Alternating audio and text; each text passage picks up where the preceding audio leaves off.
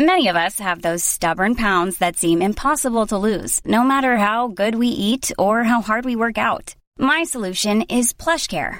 PlushCare is a leading telehealth provider with doctors who are there for you day and night to partner with you in your weight loss journey. They can prescribe FDA-approved weight loss medications like Wegovy and Zepbound for those who qualify.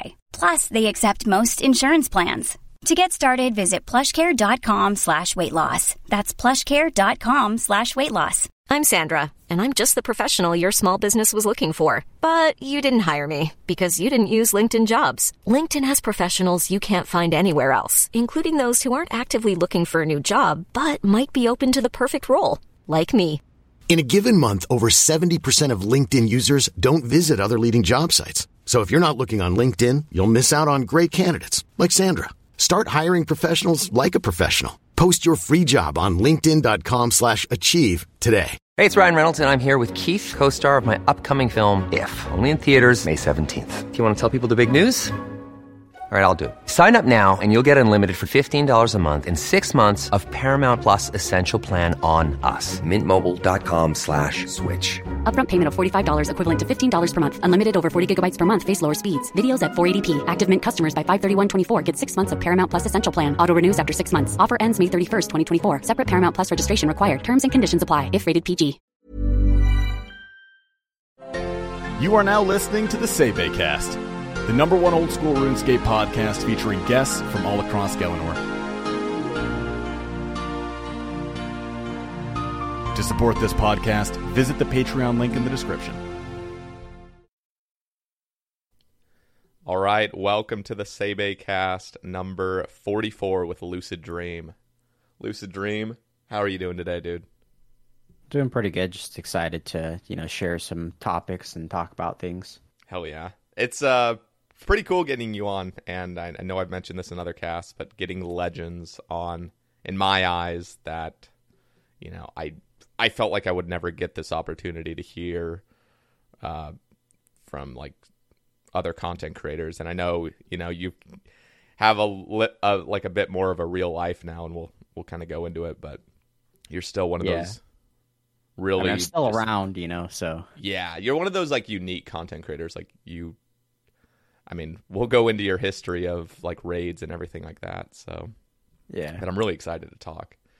And yeah, I'm excited to talk as well, bring, like, a new light to some of the older, like, PVMers and stuff, too. Yeah. So, nowadays, the new generation of PVMers, like, there's more familiar faces nowadays than there was, back in 2017 or before then, like, before raids and whatnot.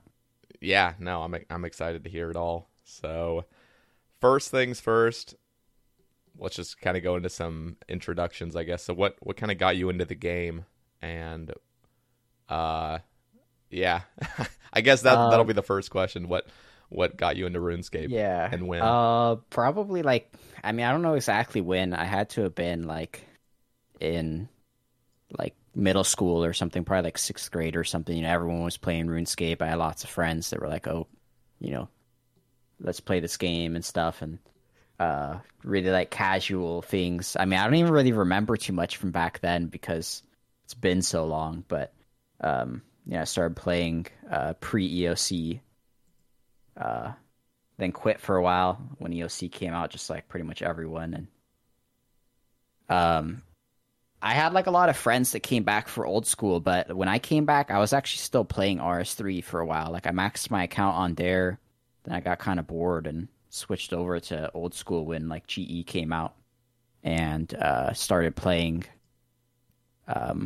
back then, but pretty casually. And I feel like back then no one was really efficient. People didn't really have this efficient mindset that you have nowadays. You just played for fun, and you were just like a little kid that did whatever and got scammed and lured and all this stuff.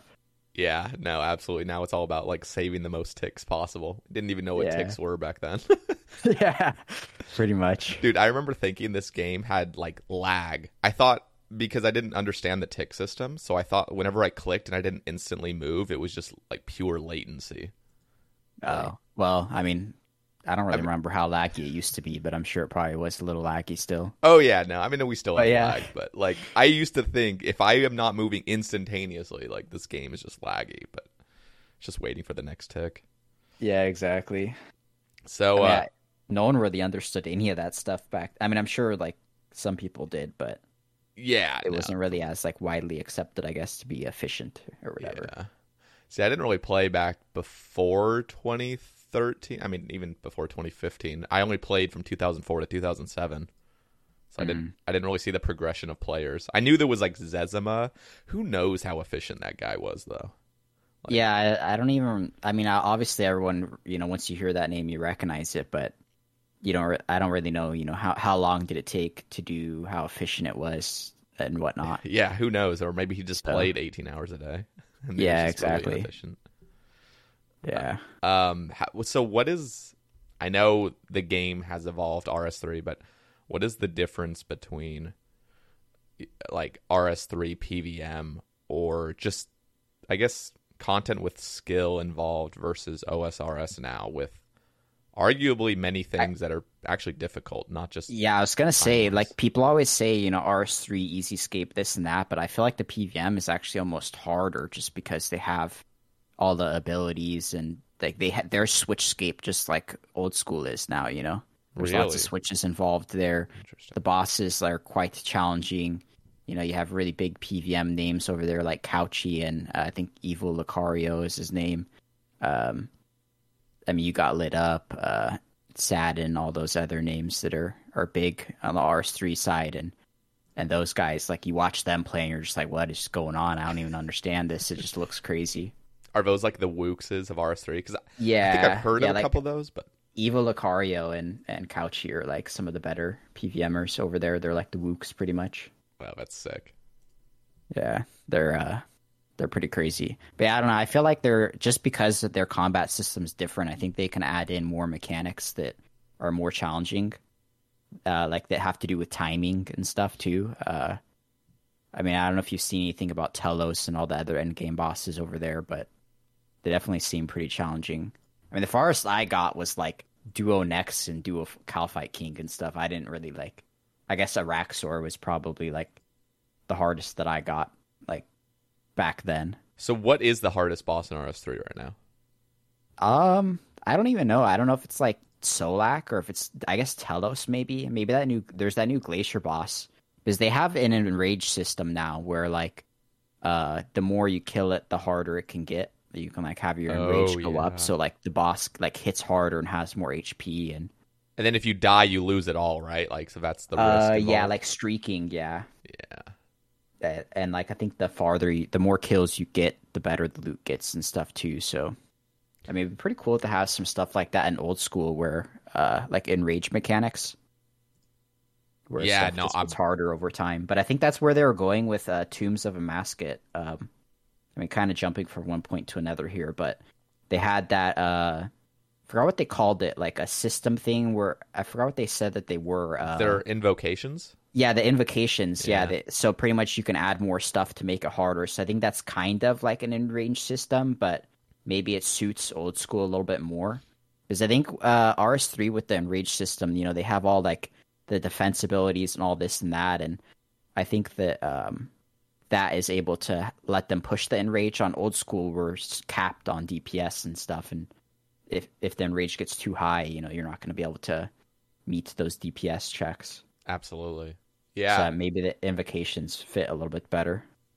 Yeah, and I also wonder, does RS3 balance their PVM content around PvP as well? Like, is PvP even a thing in RS3? I feel like I've never seen anybody fight each other in RS3 now. It was like a really big thing, back in the day with like Karasi Sword and all that stuff pre-EOC, but I don't know. I mean, I think there still is people that PK, but it's probably like, I mean, old school PK and community is so small, let alone RS3 is probably like nothing pretty much. Yeah. So it's kind of unfortunate. It is like the gear in RS3 trying to accommodate both PVM and PvP and trying to find a fine balance, or are there like restrictions in PvP? I don't even know, to be honest. I know, in old school, there's certain weapons that, you can't use in PvP or they're capped. Yeah. So I don't know how it works in RS3. I haven't really, kept up with it too much, but, I mean, obviously, before I came to OSRS, I was playing that for a while and stuff, so... but even back then, I wasn't even efficient. I just played. Yeah. So I heard on Twitter that the Inferno's coming to RS3. I saw a little Tizkal Zook little preview. Yeah, they just announced that today. I thought that was interesting because usually we get RS3 stuff. Yeah, so is this the first time ever? Stuff. Is this Probably. I've never heard of the reversal going on. So yeah, but I mean, it looked pretty cool. It stands up as well, and you fight it 1-on-1 instead of him just sitting on his throne. Oh wow. Okay, so he has a massive two-handed sword, and I don't know what the mechanics are going to be, but yeah, he stands up and he's walking around. Shit, that's terrifying. Imagine if we had hard mode Inferno. I mean, they've been talking about it for a while, but maybe they'll get ideas from that now. Maybe Zuck stands up after you kill Zuck, and he has some crazy other mechanics or something. Because people always talk about 2 Zucks that you fight at the same time or something like that, but maybe him standing up and fighting 1-on-1 could be a hard mode thing or something. That would actually be really cool. It's you have to complete the Inferno, and then when Zook dies, it looks like he's falling back into the lava. He jumps out, and you have to have your melee gear or whatever ready to go. Yeah, I don't know. That's really exciting though. I think Zook is one of the most badass looking bosses. Definitely. Yeah, I wonder what they're gonna do with it. So does RS3? And I know I'm just asking about RS3 stuff. You probably don't know. You know more than me, but you're not an expert with everything. But do you think they look at the Inferno and OSRS and be like, that's the gold standard, or do they already have their gold standards of? I just don't know any bosses in RS3. That's the thing. So yeah, I don't know. I mean, I don't really keep up to date with it because it's I don't really play it that much. I mean, I quit OSRS for 3 months earlier this year to play RS3, but I was just mainly getting 120 skills and doing random stuff, but I don't really know what you'd compare it to or anything, or what the standard is going to be for that, because I mean, obviously RS3 players probably see Inferno and they're that looks pretty cool for old school, but obviously the mechanics would probably be too easy over there. Yeah. So I want to hear what got you into streaming initially, and how was that journey? Yeah, I don't know. That was it's kind of a weird story, because I have a friend in real life that he's been streaming for quite a while. He was streaming for a couple years before me, and he plays FPS games and stuff, but he was kind of an inspiration because just seeing him stream, and it looked like fun. And then all the people that I've raided with back then, everyone knew that I was high KC, and no one was close to my KC, and they're oh, you should stream, people will watch this. So I tried it out, and I mean, I was kind of already even though I wasn't a streamer, I was already kind of in the spotlight back then, because everyone was oh, Lucid Dream, highest KC, this and that, and so I was already had an audience, I guess. Yeah. So it actually wasn't too rough. I remember my first week, I didn't even use mic. I had a mic, but I was too scared to use it. So I was just sitting there. When people typed in the chat, I'd type in game and say oh, thank you for your follow, or I type in game and be respond to their questions and stuff. Yeah. It was probably the most scuffed streams ever. I remember I think my second day I got hosted by Curtis for 900 viewers or something, and wow, those people that was back when I wasn't using mic or anything, and those people were what's this guy doing? Just sitting there typing in chat and not even using mic. Yeah. What's crazy is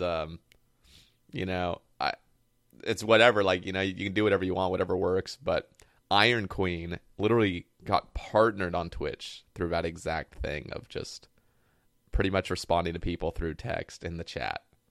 And that's insane to me. I don't know. It's just because the vibe is so much different than having a face cam or even just having a mic alone. I mean, there's definitely going to be different audiences for different, types of streams. I mean, there's people who still don't use cam, which is fine. Yeah. Even really big streamers to get thousands of viewers, some of them have never used cam before just because they're not comfortable, or like VTubers, for example. So, yeah.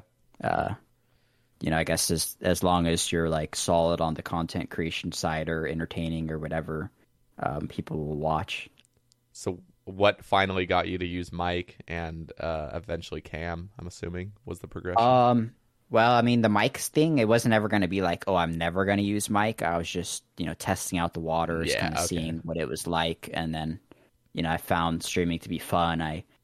The only reason why I even still stream nowadays, because I don't have to stream, is just to, talk to people. It's really fun to, get people in the chat, typing and asking questions or saying, hey, what's up, Yeah. So I don't know. I mean, cam, I had one of my viewers and someone that I raided with for Christmas one year. He bought me an actual mic and a webcam. So, and you're like, God damn it! Now I have to turn it on. Yeah. Originally it was supposed to be just a mic, and then I opened up the package and there's 5 pounds of candy and a webcam, and I'm like, damn, he's trying to get me fat and have me go on cam and stuff. But yeah, I don't know. I mean, it's still pretty scuffed with the cam. Besides, I still don't have crazy lighting, but yeah, it was kind of a surprise because then I'm kind of guilt tripped into using the cam. It's like, do I want to just have him waste his money on this, getting this webcam? And you can't lie and be like, I don't have a webcam, but yeah, awful. Yeah, pretty much. So yeah. I always wonder what it's like to be in that position, because I started streaming to nobody with a face cam, and so the progression was just always there. I just streamed with a face cam. Did I want to? I don't think anybody wants to stream with a face cam unless you're a model and you love to show off your looks. Yeah. But I feel like the majority of people would prefer to just be in their underwear and just game, Yeah, definitely. I mean, sometimes if straight up, if I don't have cam on, sometimes I'm just sitting in a robe while raiding. Yeah. Obviously I'm not full butt naked or anything, but I'm chilling, Yeah. But yeah, I don't know. It's I think that like you said, if people have the option to not use cam, sometimes if I'm not feeling it, I'll just stream without cam. I just chill, Yeah. I think it's kind of hard to get into streaming originally because, you only have, like you said, you're streaming to no one. You have to, how do you bring someone into your stream? Whether it be you being good at the game or entertaining. It's hard to start streaming, especially if you don't have an audience already. Yeah. Luckily me, I instantly, I had quite a bit of viewers right away. I never had, even my first stream, I had probably over 100 viewers or something, just because I was already kind of known. Yeah. So I never really had to start from, zero, which, I have a lot of respect for the people who do that, because that's rough, sitting there talking to yourself, trying to, crack jokes or talk to no one pretty much. It's, yeah. Yeah, I don't even think I could do it at this point, just because of, I don't know, starting off with zero, that's the only thing If I had known what talking to 100 people is over, zero, that I don't respect to all the streamers that start, because I don't think I could do it now with what I know. It's painful. Nowadays I don't really have many viewers, probably because I'm so inconsistent and stuff, but I'm usually just chilling anyways, so I just throw it on so older viewers can come in and say what's up or whatnot. But it's definitely more it's more motivating the more viewers you have, because then it's I'm not really social in real life, but on stream, if people ask questions or ask anything or talk, I can talk about any topic really, food or PVM or real life stuff, pretty much anything. I can just talk about stuff. So no, absolutely, it's definitely more fun when you have a lot of viewers.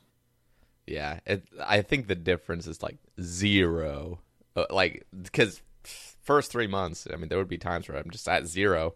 The one person in my stream just oh, gotta go to work or something. I'm like, shit. Oh, back to zero.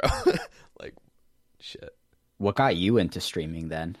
I got into streaming because, I mean, it's weird because, I mean, you say you had an audience already.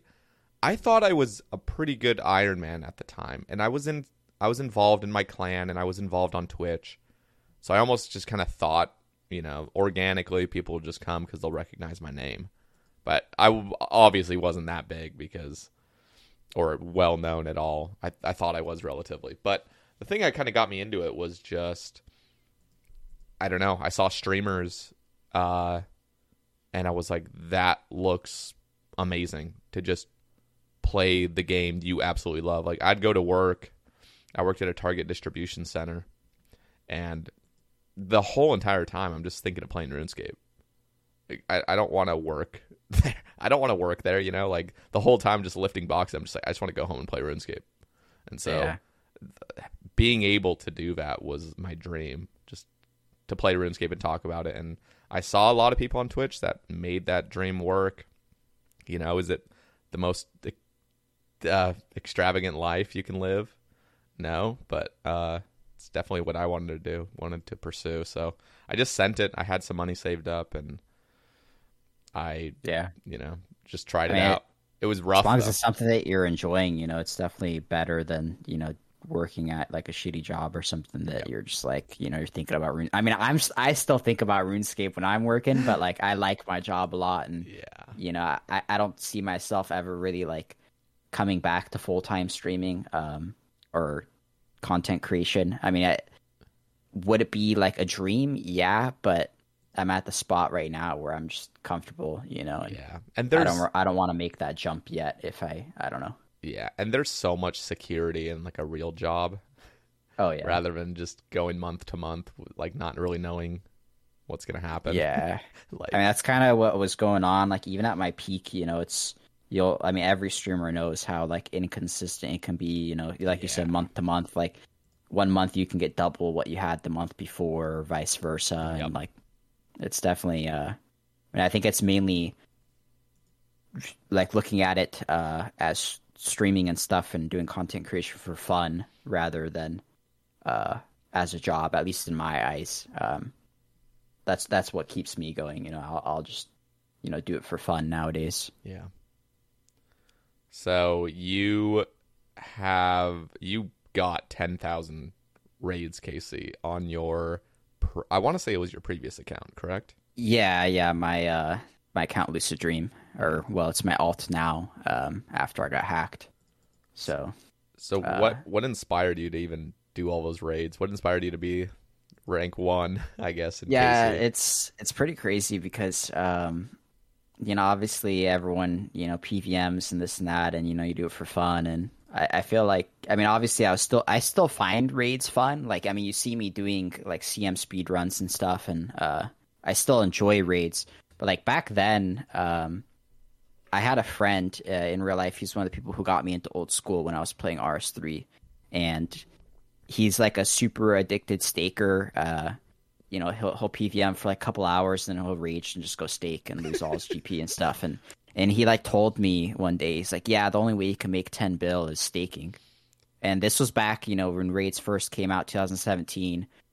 There wasn't really any good GP methods, so that's probably where he was coming from. And then I literally just grinded out raids and you know, had over 10 bill, and I was like, yeah, what's up now, you know? Prove them wrong pretty much. But after a while, it kind of became a meme, and like my clan back then that Lucid's 10k raids, one of my friends, Reels, he's in Obliv and stuff still, and he's around, and he always, you know, is joking about when I'm going to hit 10k raids, and I don't know, I just enjoyed raids so much that I just kept on going. That's insane, though. 10,000. So what? I hit it too. Like, I don't know when the exact date. I probably have a tweet somewhere. It was like August, 2018 or 2019. Yeah, it was 2019. If I didn't get hacked too, I would have hit 10,000 before Raids 3 or Raids 2 even came out. Damn. At like the speed I was going. Yeah. That's just nuts. So what was the normal team size you preferred to do? We kind of messed around with almost anything. 4+1s, 3+1s. I mean, back then 4+1s were like really popular besides solos, at least for the speed aspect of it. But I feel like nowadays no one really does 4+1s, mainly because it's like 2 mil GP per hour or whatever. So yeah, it's mainly those. We did a little bit of 2+2s with DPS alting, 3+4s, 4+3s, all these, miscellaneous scales and stuff as well. But yeah, it was mainly that. Back in the day too, my team was like one of the first teams that actually started alting.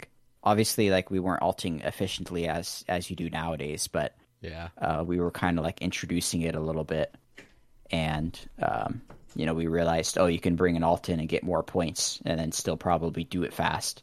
And even before we started alting, we would pretty much use a main as an alt. Like one of our team, we'd switch it off. Like every 10 raids, a different person would prep, and we'd still get fast raids where the main would like prep throughout the raid while we're doing the raid, and then he comes in at home, and pretty much like how you do CM teams nowadays. Yeah. Interesting. There's just, I also want to just ask, is there just a natural progression that almost inspires speedrunning? Like just getting into raids? Like, you know what? Well, okay, here, let me ask you this first. I want you to take me back to day of release of raids. I'm assuming you played day of release.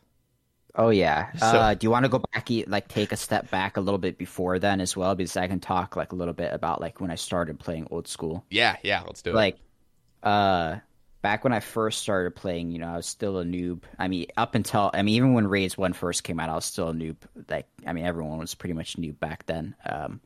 But I was like, I remember I hopped on, I like got like a little bit of gear from my friends, because I mean we're all kind of poor and stuff, because it was hard to make GP back then. And I remember I was doing Slayer, and I got like an Iron Dragon task, and I told my friend, I'm like, okay, I'm gonna get a Visage here, and then I'm gonna start doing Corp. And literally like that same task, I got a Visi. That's literally this is what started my old school career pretty much, is that Visi from Iron Dragons. Wow. I think I have it on YouTube still too. And I got what the did Visi. It sell for? I sold. Yeah. I don't like 18 mil or 20 or somewhere around there, and I bought a Zamorakian spear to do Corp, and that's pretty much where it started. I was doing like trio Corp, 4-man Corp, etc. Before raids came out. I remember back then, I don't know if you played, but there wasn't like player-owned house. We didn't have Dragon Warhammer. To get spec back, you'd have to go teleport to the duel arena, stake your friend or duel your friends to get spec back. And then you tele back to Corp, and then etc. And that's how you did it back then. Did you pull any sigils? And what? Oh yeah, I got like a lot. I have on Lucid, I think I have 3,000 personal KC, but I probably did like 10,000 plus Corp back then, and probably had like 5 LEs, like 20 arcanes, like 15 spectrals or something. I have most of them on YouTube, but let me see if I can find the like exact amount that I've had. But I know it was pretty high up there, and back then, GP was really hard to get, so like that was being rich back then. Oh, I remember seeing a person with an Ellie in 2015. If you had an Ellie, you were a god. It didn't even matter if you had nothing else. Like, you were rich as fuck in my eyes. Yeah. Oh yeah, and even I just see one right here. Before raids came out, I got a duo Ellie too. Shit. I think they were cheaper back then than they are now. Like, especially Arcane. Arcane wasn't really, I think it was like 70 mil or something, because it wasn't really, you didn't mage anything. Yeah, I want to, I think like Ellie's were like 650 mils to up to like 750.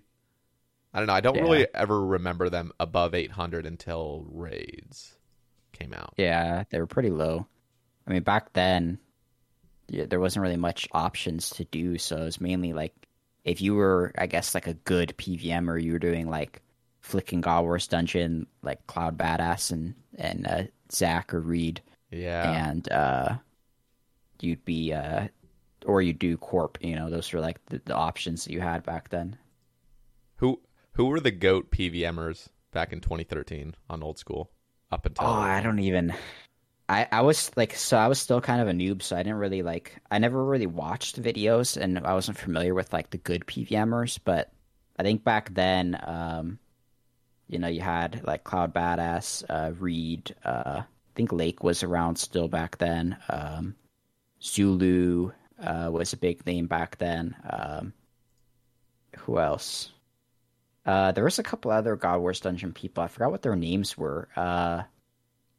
There's that one guy. He died like a year ago or something. I forgot what his name was. He went for a lot of the like KC records where you do like 100 Sarah in one trip back then. I forgot what his name was. He was pretty big back then. But yeah, there wasn't really like as many names. Obviously, there was like Wooks, Bodie, Dead Wilson. Yeah, he's big in skilling and stuff too. Just nuts how the PVM content was God Wars basically, and DKs. Yeah. If you did DKs for a long time, like that was cool, you know. Yeah, and then Corp, those were like the only options you had back then. I mean, and then they had Zulrah and like a couple other miscellaneous bosses, but there wasn't really many options. And then fast forward, I think I was only playing for maybe 2 years prior to raids, and then raids came out, and everyone tried to go in as like 20+ man raids, and because they as they teased it as like a big raid, you're gonna have like 50 people in there, your whole clan's gonna be in there, and it turns out that like half the rooms you couldn't, like the bigger the scale, you couldn't even do the rooms. Yeah.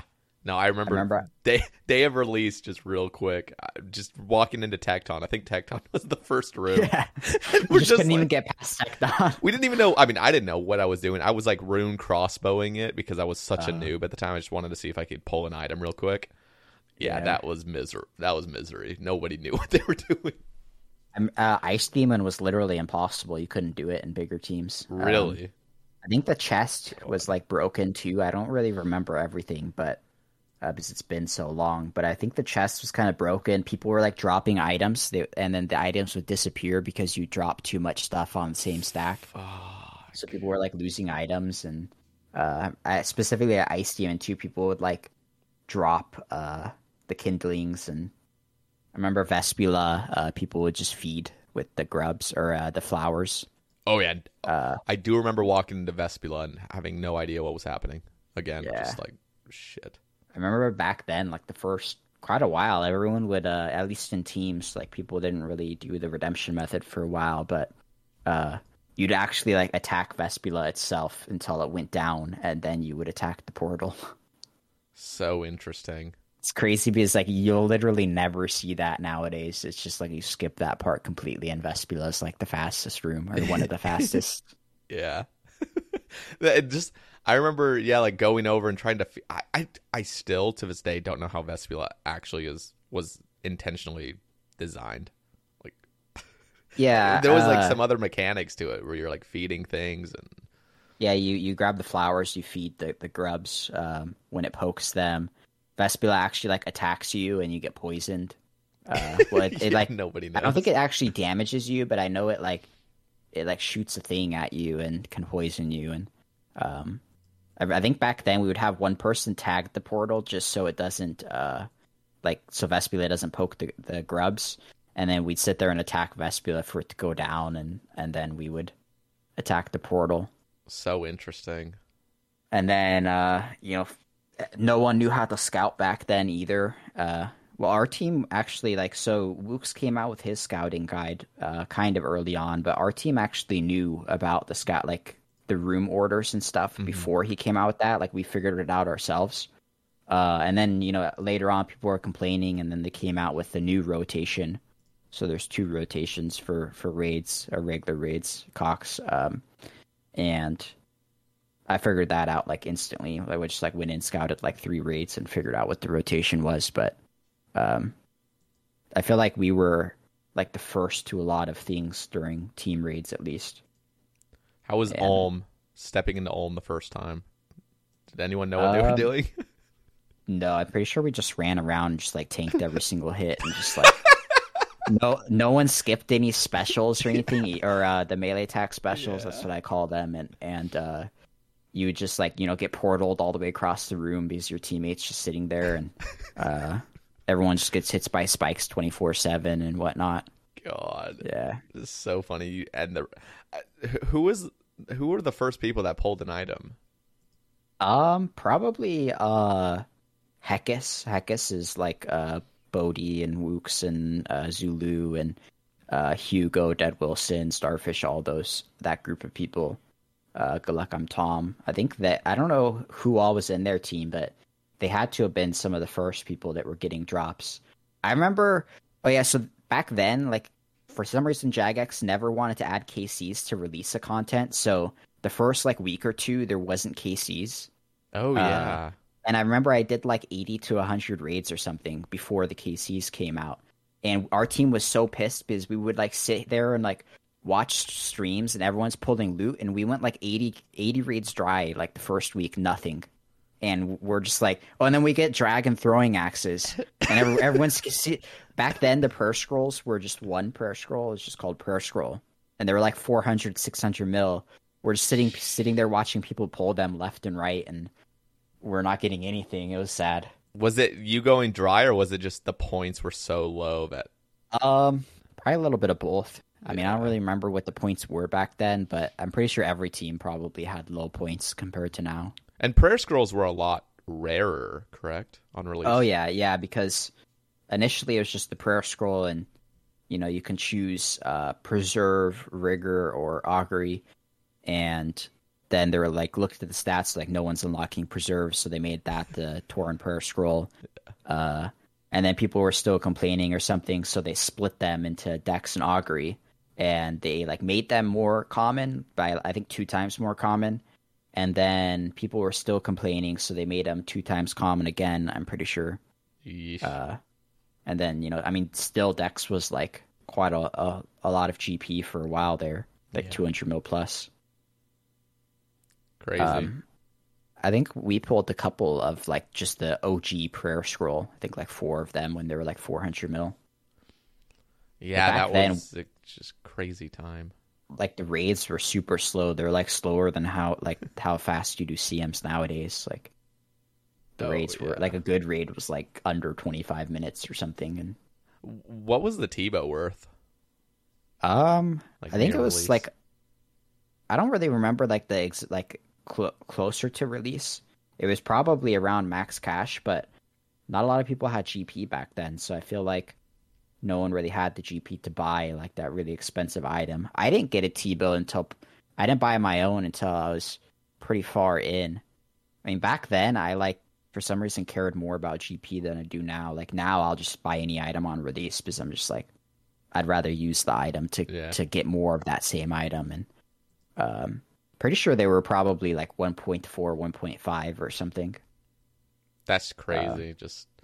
Yeah. I remember watching do you remember Thoboying? I don't actually know how to pronounce his name. Thoboy? Yeah, Thoboy. He's in Obliv, or I don't know if he still is, but I just remember watching his videos, and he like got an early T-bow, and he was testing it at places and testing it at Arma and stuff like that. I was like, damn, this bow is like so badass. It's the thing that everybody wanted. I mean, it still pretty much is. That's like the iconic item.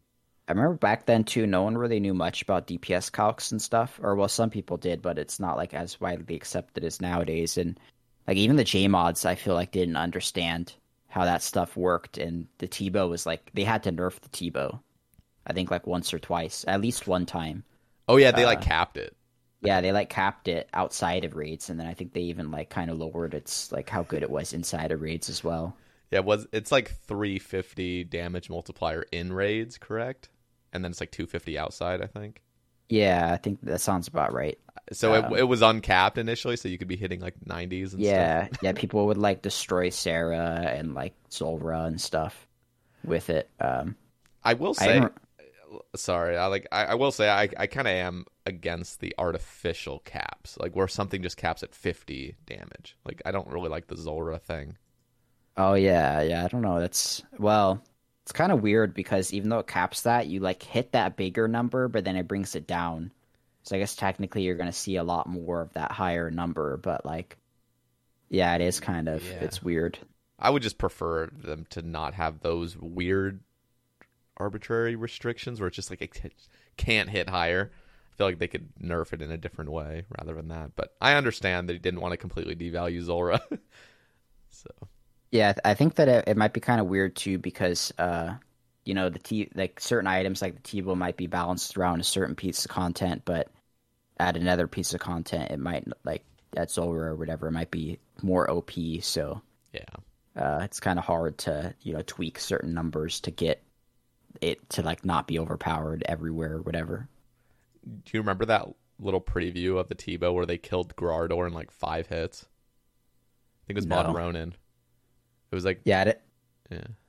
I didn't really watch like many streams and stuff back then, so I didn't really see them. There was yeah, it was just a little clip. It was before General Grardor got its mage level nerfed to basically, I don't know what it is now, but it was disgusting. A T-bow would 5-hit Grardor. He was just face tanking it. Like, oh my god. Mm. Yeah, I know that. I mean, back then there was quite a bit of problems with, different gear and stuff. And I'm actually kind of curious to see what the game would have looked like if they came out with all of the armors that were initially proposed for Raids 1. Oh yeah, there would have been like 20 things on there. Like there was 15 on release, which is already crazy. Yeah, there was going to be a range set, a melee set, like Elder and Twisted armor.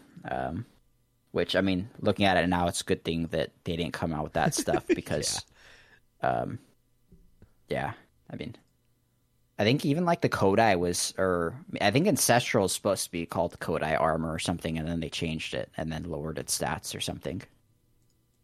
Yeah, I don't fully remember. I was still so newbie back when they were pulling all the raids things. Oh yeah, same. Yeah. Going into more of like raids release and stuff, since I guess that's more like what I've been known for and stuff, is I remember back then there was like my team versus like Hugo, Dead Wilson, Good Luck I'm Tom. Like we were all like, raids release was so fun just because there's so many of us that were like going to be more efficient and trying to get higher KCs, and we were all like, all 4 of us were like the highest KCs in the game pretty much, and I was still like pretty unknown back then, and those guys were like the big dogs back then. So it was like funny, they would see me at raids and I'd see them, and we would just like chat and see where KCs are at and stuff. And eventually, I think like me and Good Luck I'm Tom, I think he's an Iron Man now, or it's GL I'm Tom. We were like both like head to head, like first person to 1000 KC, and I would have hit it first, and then Tom's like, hey, we should get the 1000 in the same raid, it'd be pretty cool. So I'm like, okay, I was like 2 raids away. I was like, okay, I'm going to go to sleep. And then I wake up in the morning and he got it without me. And I'm like, dude, like he did me dirty. Damn, savage. Yeah, and then I mean, he kind of burnt out after a little while. And when I just kept on, getting really high KCs, everyone was just like, damn, how does this guy have 3000 KC already? That's fucked. I remember I got my omelet. It was 5,215 KC on Lucid. Jesus. And I mean, that was like, super dry back then. People were like, how's this even possible to go this dry? And I think the closest person in terms of KC was probably 3,000 KC. Like no one was even close. And I was already that dry. So it's pretty crazy. Yeah. Omelet's looking ridiculous. back at it. Wasn't there some weird thing where omelet was like really rare initially? Yeah, on the first month they like fucked up and added a 0 to it, so it was 1 in 650 instead of 1 in 65. Oh god. And there were people that were pulling it, right? Still. Yeah, I think there was 1 or 2 omelets in the game before they fixed it. But yeah, it was, oh my god, it was pretty crazy how like rare it was back then. Yeah, that's insane. And then like another story, I guess, for like the beginning of raids is, I was talking about like Zulu, Tourney, Hugo, all of those guys back then. They were, doing like 100-man scales. I think that's probably why I kind of passed in KC is, I don't know if you ever watched any of their vids when they were doing the like 100-man raids back then. They would do like 9 people doing a 100-man raid, and they would be in there for like 6 hours almost doing the raid. And I think some stuff got patched because I think they were able to like suicide on alts without losing points. You just like log out or something, but then they fixed that, and then they made it. They like took it back later. But yeah, they were doing that, and then I was doing like more faster paced raids, and eventually they were doing speed runs, and that's kind of what got me into it. I probably would have never gotten to speeds unless they invited me to, do speeds one day and go for, at the time, probably like sub 13. And back then, I think we were doing 8-mans. We thought that, I guess we didn't actually look at the calcs too well, because we saw, 8-man is the same HP as 7-man, but with the extra phase. But what we weren't factoring is the intermission between the phases. Yeah. So we like lost some time there, and then fast forward now, 7-man's the best scale for speeds. But let me see if I can pull up a video. Like the setups back then were so scuffed. It was like doing speeds. I remember we got so excited when we got the first, I think like sub 12 in the game, and I think I think it was Turney that was our crosser. He one of the raids he forgot to drop the what's the tightrope crystal called? The Keystone. Is that what it's the called? Keystone. Yeah. He forgot to drop it to telegrab. And we lost like 5 seconds or something. It was, I think that, it was a 12:01 raid.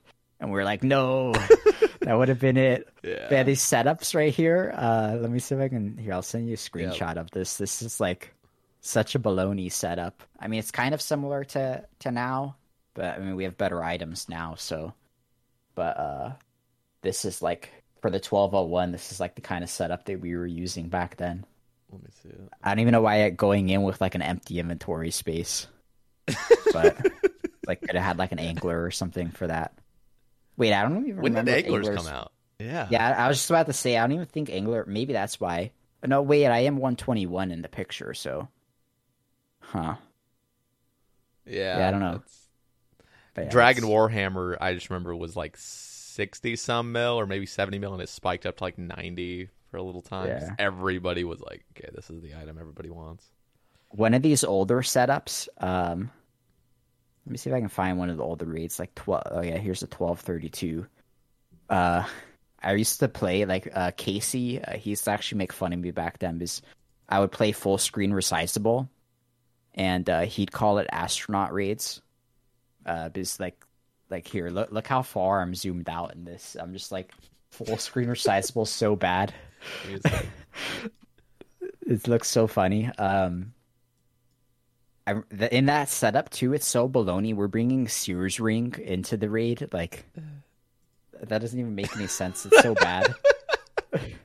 But that was like the peak of speedrunning back then. It's so funny. Everyone's just running around with fire caves. Oh yeah, Inferno wasn't even out at that time either. Yeah, that was probably prior, or it definitely was prior to then. But I mean, I didn't. Another thing, I was like 6,000 KC before I got my Infernal cape.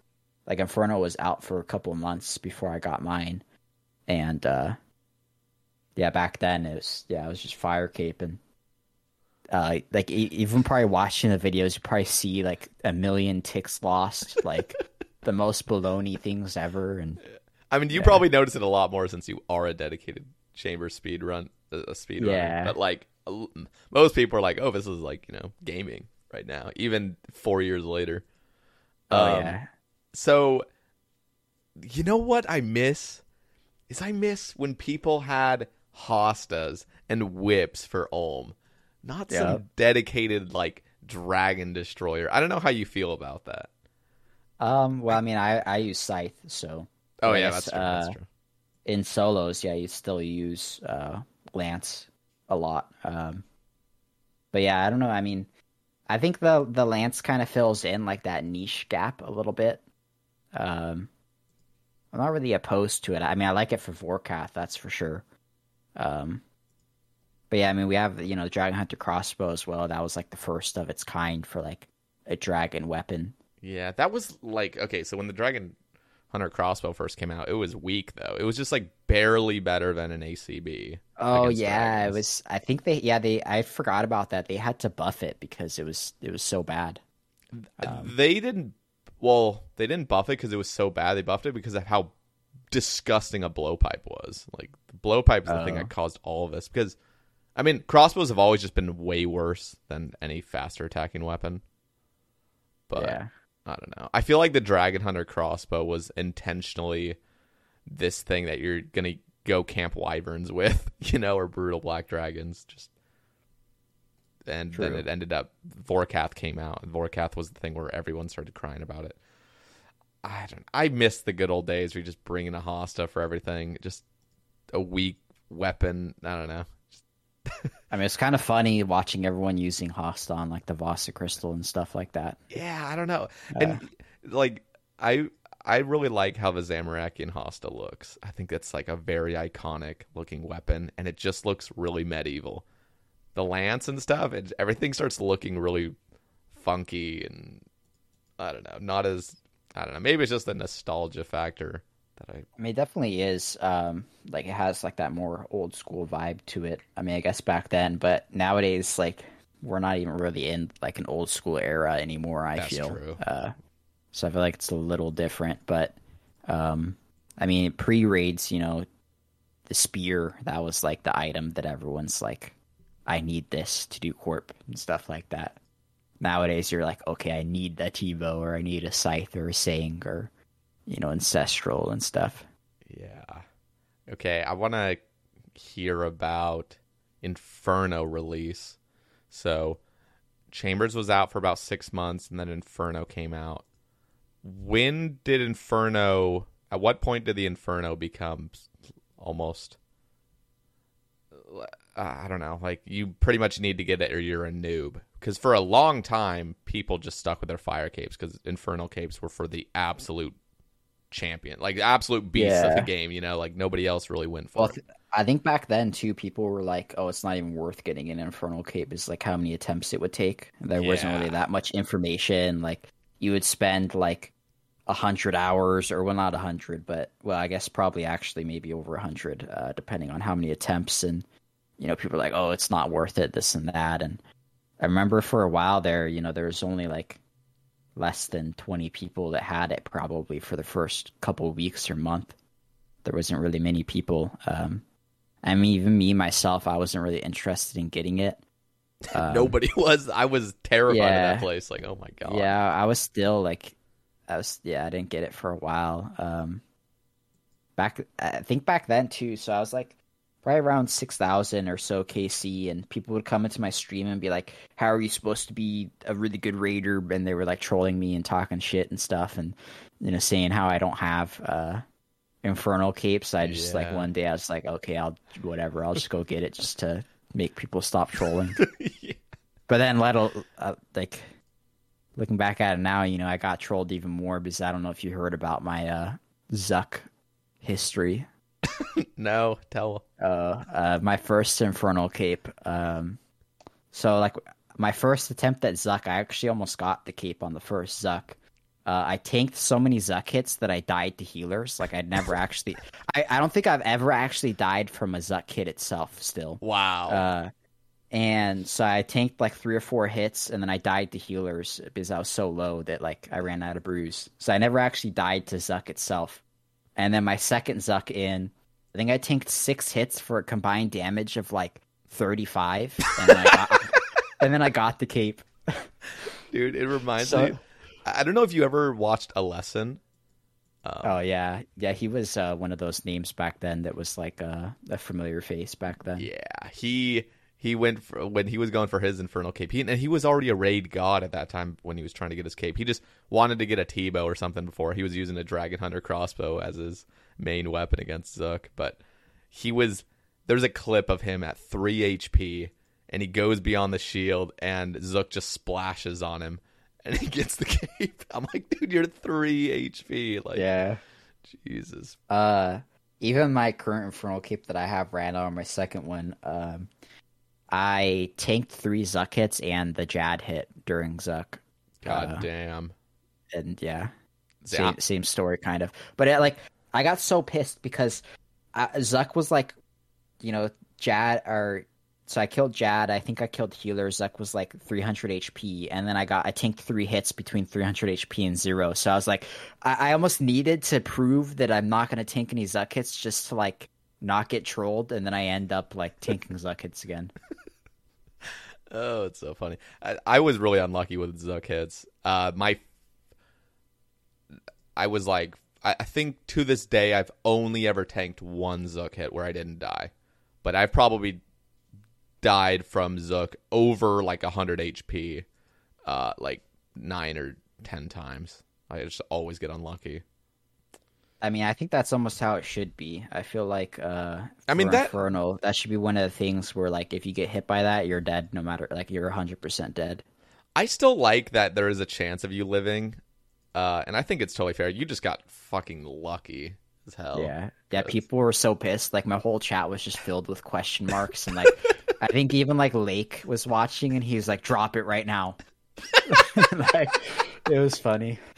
Oh god, dude, Lake's a legend. Yeah. What did Lake? Okay, so all I know from Lake, because I used to watch him way back then, and I was watching his No Pillar Inferno. Was the No Pillar Inferno the thing that really made him blow up, or were there things prior to that? I think, like I said, I think he was even around before raids, like the God Wars dungeon days, like flicking God Wars dungeon. I'm not 100% sure on that. I know for sure Cloud Badass and Reed were like the 2 crazy like flickers back then. Yeah. But I'm pretty sure Lake was still kind of like decently big back then. But yeah, I mean, especially Inferno, that kind of like made him stand out a lot once he did that, and his raids, his solo raids and stuff that he's done. It's crazy, just so much talent. Yeah, watching people solo raid. I remember watching Hauke, just popped into a stream back when I was a noob, and he's doing the little. I think he was just doing the step back at Tecton. It wasn't even like the walk around. It was just the step back, and it was just like, how do you know what you're doing? Like, how are you doing this? And everything you do, just when we would do that with Whip, since obviously it doesn't really work with Scythe. With Whip, like you just felt like a god when you just like step back and then step back in and then step back and then step in, and like... losing 2 ticks every hit. Yeah. Or wait, are you saying for teams or for solos? Oh no, for teams. Okay, yeah, and teams. I guess you could just keep it. Yeah, like I don't know. And then everyone, started doing like stepping around and running around. Yeah, interesting. I don't know who was the first person who started doing the Redemption Vesp in solos, at least. But after seeing that, people were like, "Oh, maybe we should test it out in teams." But then everyone was like, "Nah, it's probably, not worth it. You're going to use too many restores." Because I think in Team Vesp it can take a little longer sometimes. Well, not in CMs, but in regular. Back then, it would take a little while. Probably because we're missing like 50 ticks, but. Eventually we tried it out, and then everyone's like, why would you ever do Vesp the regular way? Or I guess Redemption Vesp is the regular way nowadays. Yeah, crazy. So why I still am looking at this video that you linked. It's just funny how everyone used Void. Was Void actually best in slot, or was it that? Oh, I forgot. Because I know there wasn't ferocious. They nerfed Void like a while ago. Well, probably like a little bit after raids came out. They nerfed Void, for range Void, right? Back then, I'm pretty sure that was pre-nerf, so it was like way better. I mean, even nowadays, Void's actually better in like quite a bit of rotations, in regular raids. Well, for range, it just like you don't even have melee gear. Oh yeah, back then I think it was just. Yeah, you use Melee Void. But I think Melee Void was actually got nerfed as well. I forgot. I'm pretty sure it got nerfed as well. It might have. I know there wasn't Ferocious Gloves at this time either. Yeah. Or, Helm of... Well, I guess there was a Serp Helm, which was pretty big. But yeah, crazy times. I don't know. They changed quite a bit of stuff. Yeah, it was... Back then, they never really... I don't think they ever really looked into the calcs too much to see...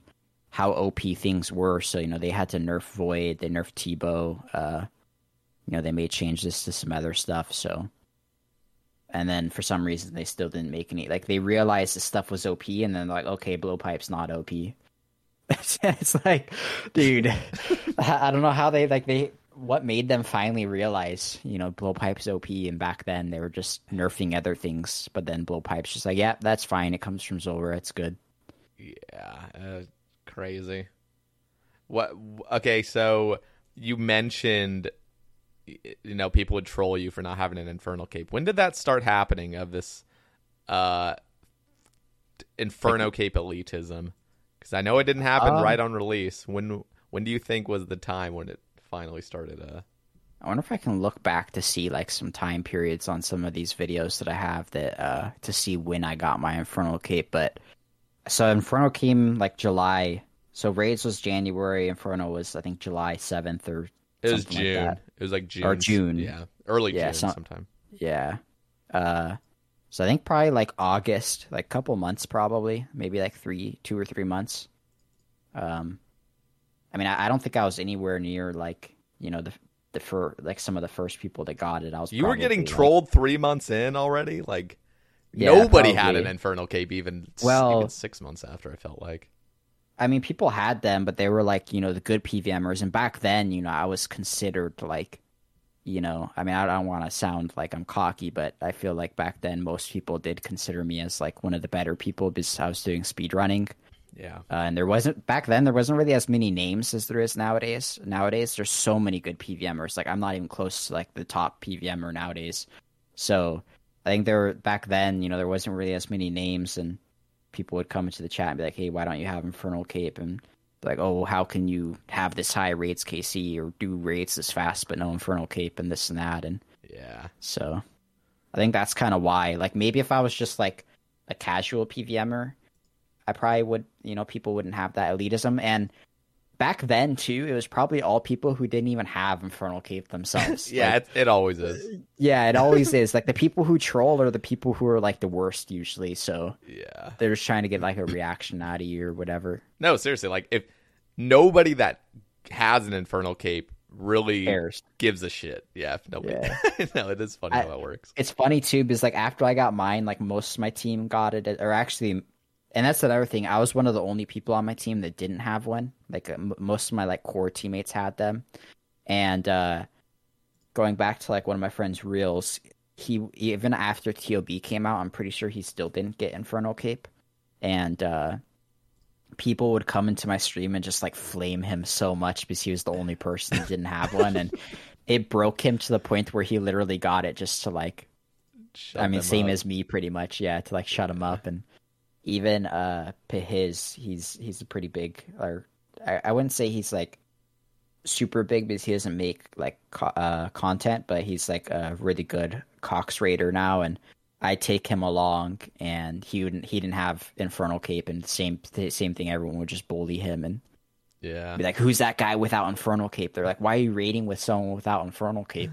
Like, I don't care. Like, they're my friends or whatever. I mean, I'm just Okay, so Theater of Blood came out afterward. What about a year and a half after Chambers? So stepping back a little bit before then, I don't know if you knew, I got invited to test TOB with the content creators. Oh wow! So I actually flew out to Jagex for a week with all the content creators to test TOB, and I made a tweet like a year ago too, and it was actually pretty embarrassing. So there was like 12 of us in this room at Jagex. It was 3 teams of 4. I think one team it was me, Lake, Wooks, and Nublet. He was an RS3 person at the time. And then another team I think was Zulu, Reed, Cloud, and I think Mammal. And then another team was like Bodhi, Dalek. Who else was there? I wonder if I can find a list. There's a couple other people. Let me see. So it was 3 teams of 4, and I was on Wooks' team, of course. Oh yeah, there's Dead Wilson, and Curtis, or MMO, and I was on Wooks' team, and we walk into Maiden, and of course I'm the first person to die out of everyone, and I'm on Wooks' team. Oh no! And like I made a tweet, and I'm like, if you think you're bad, just remember the time where I had the most embarrassing moment where I'm paired up with Wooks and I die first. God. I think I was like praying melee against Maiden, and I'm just AFKing in blood, and I just die. And like back then, blood spawns didn't even exist when we were testing. Maiden just like shot out blood, and that was it. So I'm literally just AFKing in blood, and it's not even a blood spawn; it's just blood. And I'm just like, dude, it was so bad. See, I'm really dumb when it comes to new content that I'm completely unfamiliar with. I have no idea what's happening. Yeah, like, there's people like Wooks that start solving everything on release. I'm so dumb when it comes to I need to see like a guide or something before I ever. Yeah, I'm not usually like I'm usually trying to pay attention not to die on new content rather than like solving mechanics right away, but yeah. I mean it's definitely like then at least too, you're on a computer, like you don't have your mouse, you don't have your keyboard, you don't like I didn't even set my F keys, so I think that's when I think that's probably why I was playing melee. I don't even remember why I was, but like everything's I didn't set my F keys, I didn't set my quick prayers, like there's so much stuff that kind of sets you up for failure when you're not at your own setup. That's true. So it was pretty much doomed. But yeah, I remember Maiden. I think I don't remember if the red spiders kept spawning, or I don't think they spawn, or maybe they did spawn at 70, 50, 30 still. But yeah, there wasn't any blood spawns. I think that was one of the main differences at Maiden compared to now. And for everyone that wants to hate on the person who introduced blood spawns, I'm pretty sure Bodhi was the person. He when we were there asking feedback, he's like, "Yeah, I think it's kind of when you need to make it more challenging, so you have to step in certain spots at Maiden." And they're like, "Okay, well, here's blood spawns." And God damn it, Bodhi. Well, I mean, it's not like he wanted specifically blood spawns, but where he's coming from is, if it's just blood splats, then you don't really have to like be strategic with where you're stepping and stuff. Yeah. So I think there's a little bit of difference there, and it was kind of, I don't know, I think they should have invited us a little later, because they invited the content creators, and then like a couple weeks later they invited local people to do like the testing of the stuff that we asked to be put in. Oh, I see. So it was more like fleshed out and finished then. Like during testing, I almost felt like, why am I here? Because TOB was literally like the worst piece of content you could ever think of. It was so easy. There was like no mechanics really. It was super boring. But that's probably why they brought us in, to try and like get some insight. of the the bigger PVMers back then, trying to flesh stuff out and make things better. But they were still developing bloat rooms, so we didn't even get to test that. So I think they should have flew us out like when everything's completed, Yeah. So it's kind of unfortunate that bloat wasn't completed. Nilo was like 7 minutes long. All it was small Nilos. There was no bigs. There was no boss. And like That's how boring. there's the percentage. Yeah, that there's the percentage bar. Yeah. We thought that when it goes to 0, then like you're done with the room, but like that means that you're dead. So it's like we're like, okay, we're almost done. Like there's no indication on like when the room ends, if you know what I mean. Yeah. So it's just like, oh my god, it goes to 0 and we all wipe, and we're just like, what? But then after feedback, they added in the big Nilos. They added in the boss. I think that's the only changes for that. Sodaseg, he spawned like in the middle of the maze at the beginning, and after you kill the first phase, then he spawns at the end of the maze. And I think it was just mage orbs back then. I think there might have been range orbs, but they might have still hit mage damage instead of range. So it was like pretty chilling. Like you just sat there, and I think for the maze we just like screenshotted the maze and just like walked through like that. But yeah, they changed. They made Sodaseg spawn at the end, at the beginning.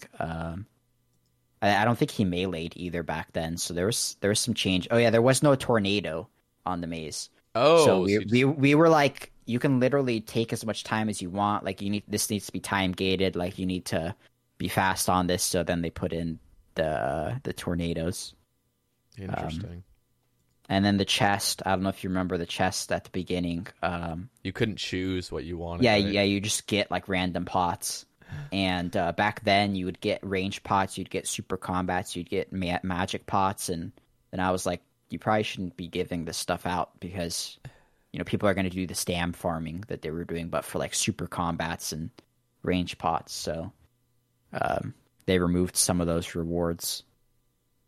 But yeah, back then I remember. Yeah, the chest was pretty interesting. For irons initially. Yeah, it was so bad. You like if you get unlucky, you're just screwed. So funny. And then I remember Verzig was like, everyone had to bring in like 10 brews and shit. Like nobody knew what they were doing. Yeah. Then after Soda Sig during testing, there was Zarpus. There was no Screech phase. You just do P1, which was extra long. It was even longer than what it was on release. And then after release, it took them like a couple months or a year to make it even faster. And then you just kill the boss, and then there is no Screech phase. So yeah, I mean that was kind of like. Was there poison throughout the entire time then, being thrown in? Yeah. Damn, that would have been really tough then. Well, I don't think there was as much HP. I don't really remember too much. It's hard to remember all this stuff.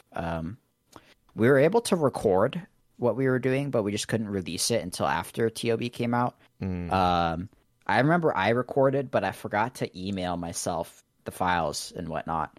So they were just stuck on the Jagex computers. Wooks actually did. So he actually, when I said that I died in Wooks' team, he actually went back to his videos and saw and took a screenshot. So it just sucks because that's like my one moment to shine. And then now Wooks just thinks I'm a permanent noob forever. God. So it's like, peace. I think Mammal actually released some videos of TOB testing as well. Yeah, I had him on the cast. He was kind of talking about his fly out to Jagex as well with this.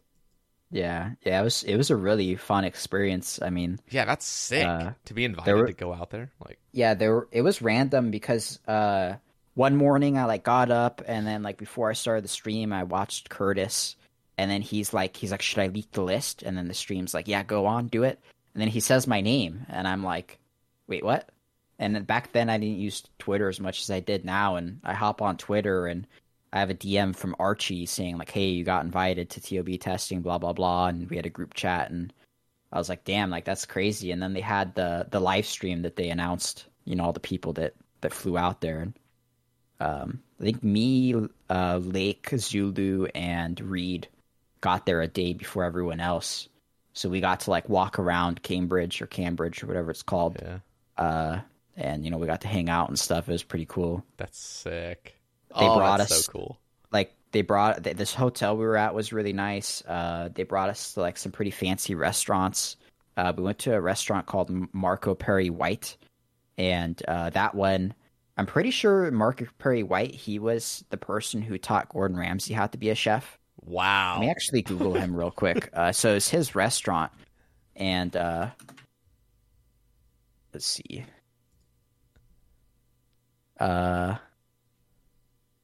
Yeah, I'm pretty sure that I'm pretty sure that was his like mentor. But that restaurant was like crazy. We had to, before we even got flown out to Jagex, like a couple weeks or a month before, they had to like reserve the tables. They had to reserve the food. Like you had to pick your entree, your appetizer, and your dessert and stuff before we even like went to the restaurant.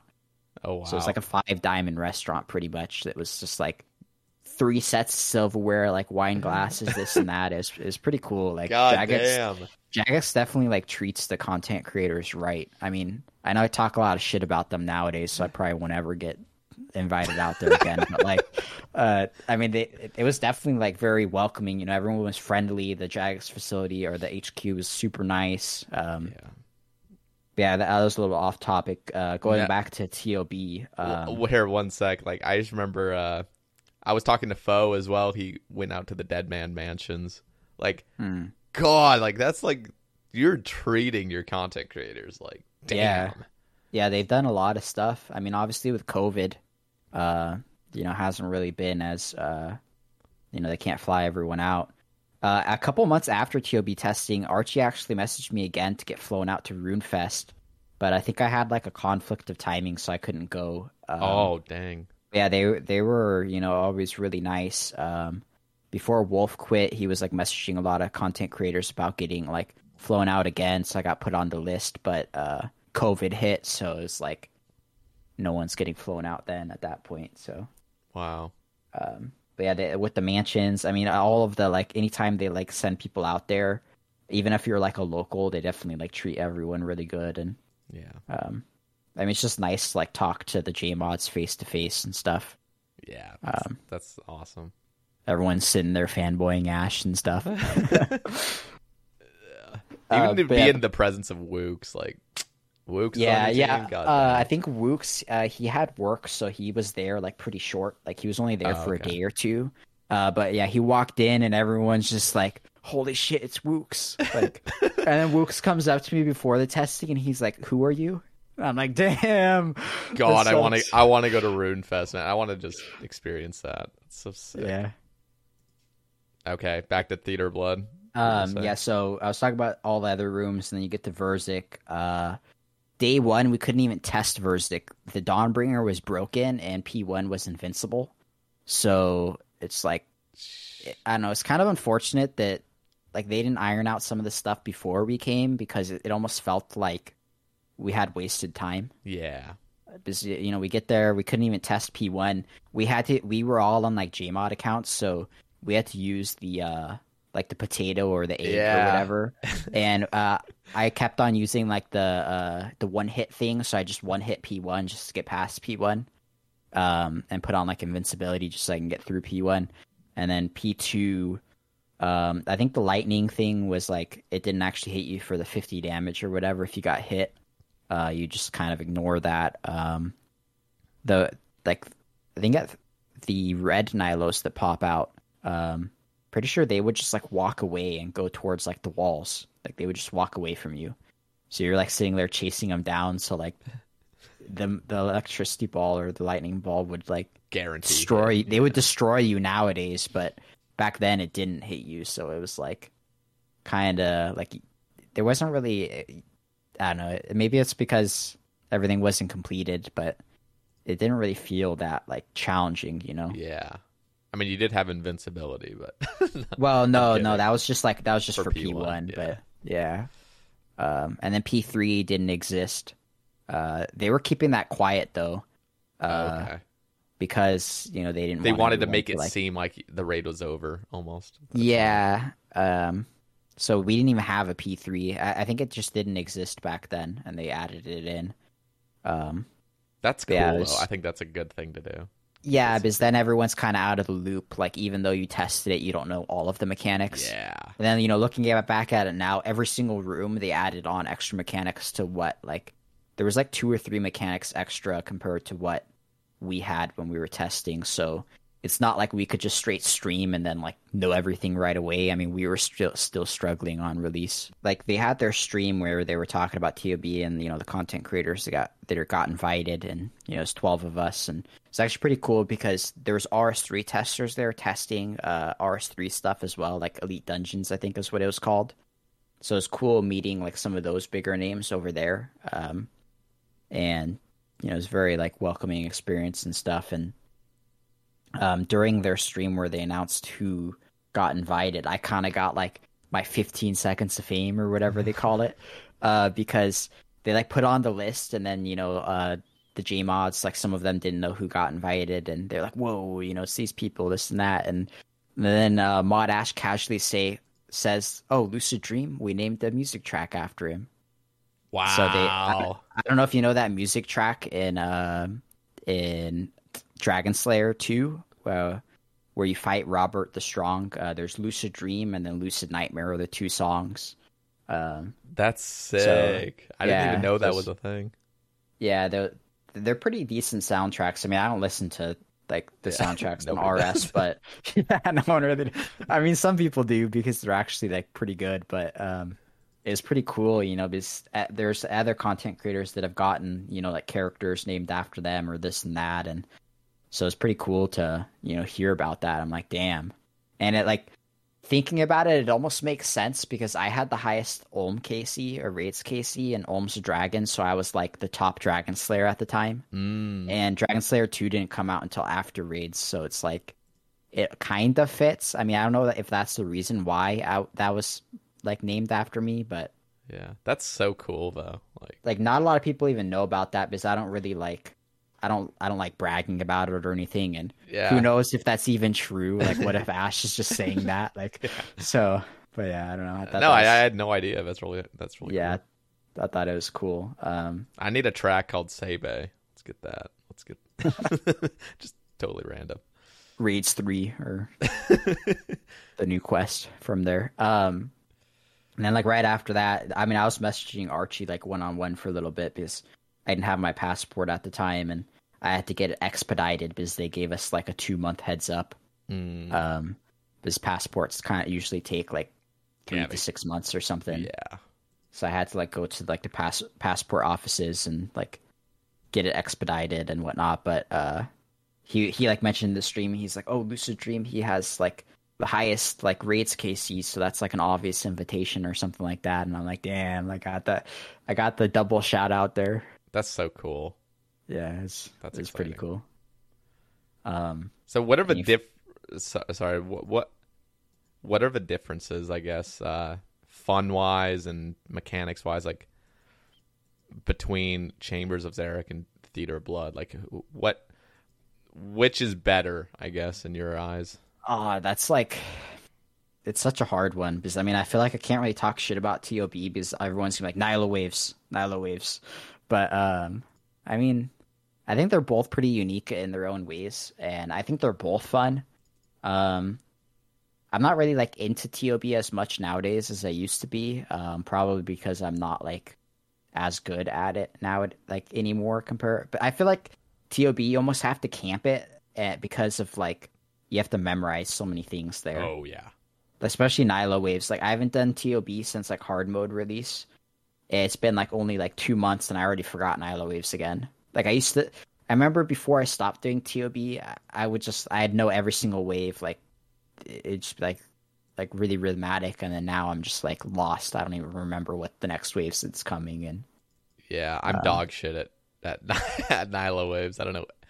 It's rough. Yeah, there's so much memorization as well, and you got to like actually study it. I feel like rather than just do it a million times. Like I don't know if you know some of the names from my TOB team, like Rusty and Golpar, and I mean they were like the two names that still do TOB. They're like some of the better TOB, or like I'd probably say the best TOBers in the game still. Yeah. And they have that shit like. In my group chat, there's literally like 800-page documents of them just talking about Nyla waves and just like arguing about saving a tick here, like 257 trio this, 255 trio that, this and that, and like Jesus Christ. Yeah. No, that's why sick, I'm like I can't. That's why I was saying I can't really say anything bad about that because then they're just like going to be in my DMs like, why'd you guys talk shit about Nyla waves? And, like, yeah. I mean, I think TOB, like some of the rooms are kind of just like chill and AFK, and I mean so is like Raids 1. I think they both have their like good mechanical rooms, then they also have their rooms that are kind of like the filler rooms. Yeah, for sure. So I mean it definitely seems like Nylo's like that one room that stands out at TOB at least. I like Nylo a lot personally. Like on release, everyone was talking crap about Nylo. They were like, Maiden's my favorite room, this and that. Like, Nylo's bad, it takes too long. But I always thought that the waves were really interesting, trying to do them fast. The boss it's like not insanely hard, but like it tests your skill, like your reaction time of switching and getting your prayers up and attacking, like not missing ticks. Like, the boss is also pretty hard. Like, I like content that you click a lot and you switch a lot and stuff. So I think the boss is nice. Yeah, the boss is actually always my favorite part, and people would always be like, no, the waves are like the fun part. I've never enjoyed the Nyla waves. They're so boring to me. But that's because I never studied it and got good at it. I just wanted to get it over with. Yeah, I've had my friend Rusty, he like sends me like VODs of him doing Nilo, and he's like, study this since I haven't done it in a while, and he's like, this is how you do perfect Nilo. They get like super into it and stuff. But that's intimidating. Doing all those like Theater of Blood tasks for all the combat achievements was pretty daunting because perfect theater. That is, dude, we one and done it. I swear really? to God. Yeah. Wow. We woke up one morning. We just sent it. Huh. I mean, I feel like everyone struggles with that one. It's rough. It's tough, but I mean, all I was doing for the past few weeks, and these people were already grandmasters that I went with. So like, I went with 2 grandmasters that had already done it, which has definitely made it a lot easier if I knew what they were doing. But on top of that, I had just been camping Theater of Blood for just random stuff for the past week or two, and yeah, I don't know. I felt very confident that as long as we just read all the things that we need to do, don't try to be greedy, just don't try to go fast, just do the mechanics, like it'll be fine.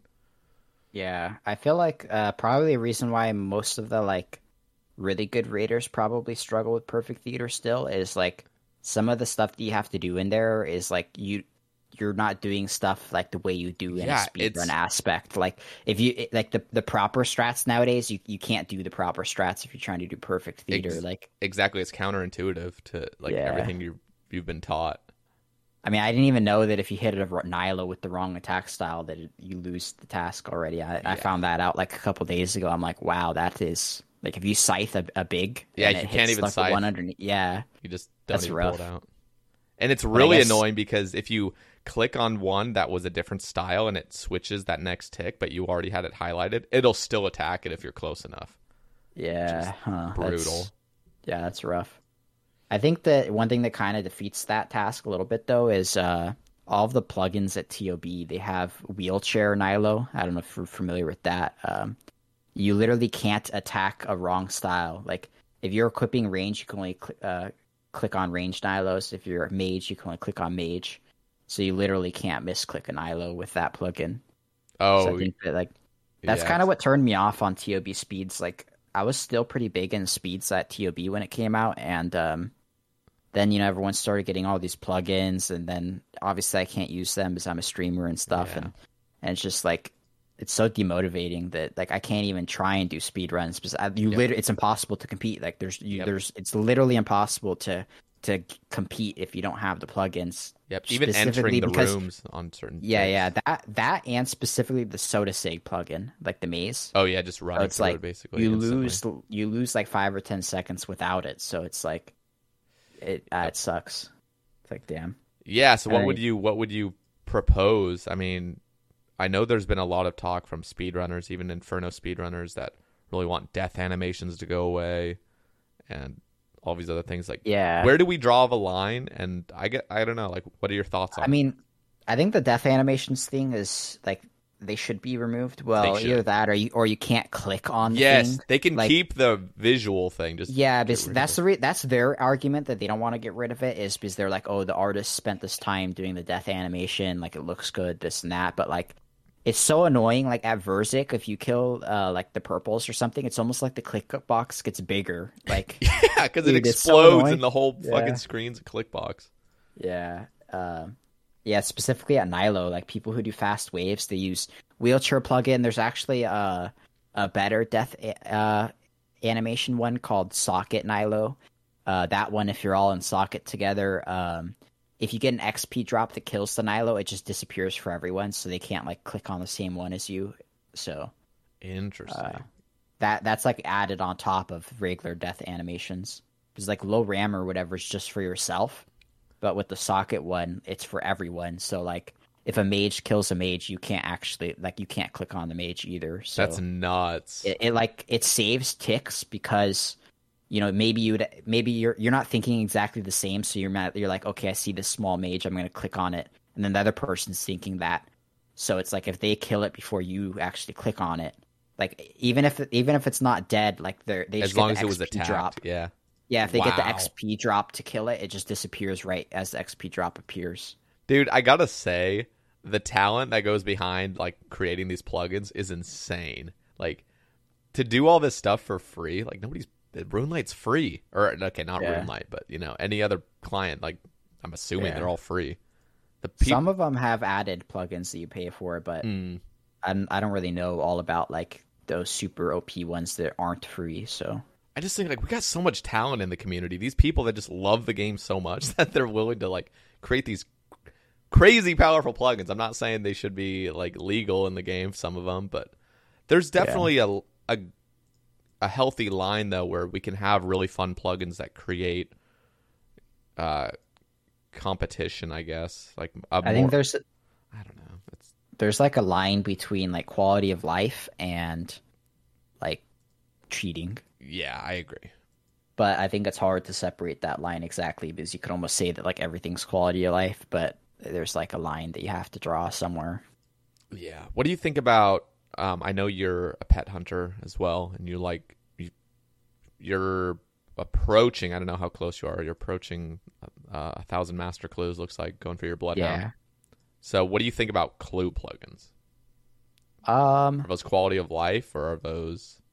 I mean, I think that it's hard to say. I mean, some of them feel like quality of life, but then other ones, it's like coming from someone on my account, Lucid. That was like when I did 450 masters on that account, and so I pretty much actually have over 1,000 if you count that. But on that account, all 450 there was no plugins back then, no master or no like clue plugins. Like so hot, I did cold.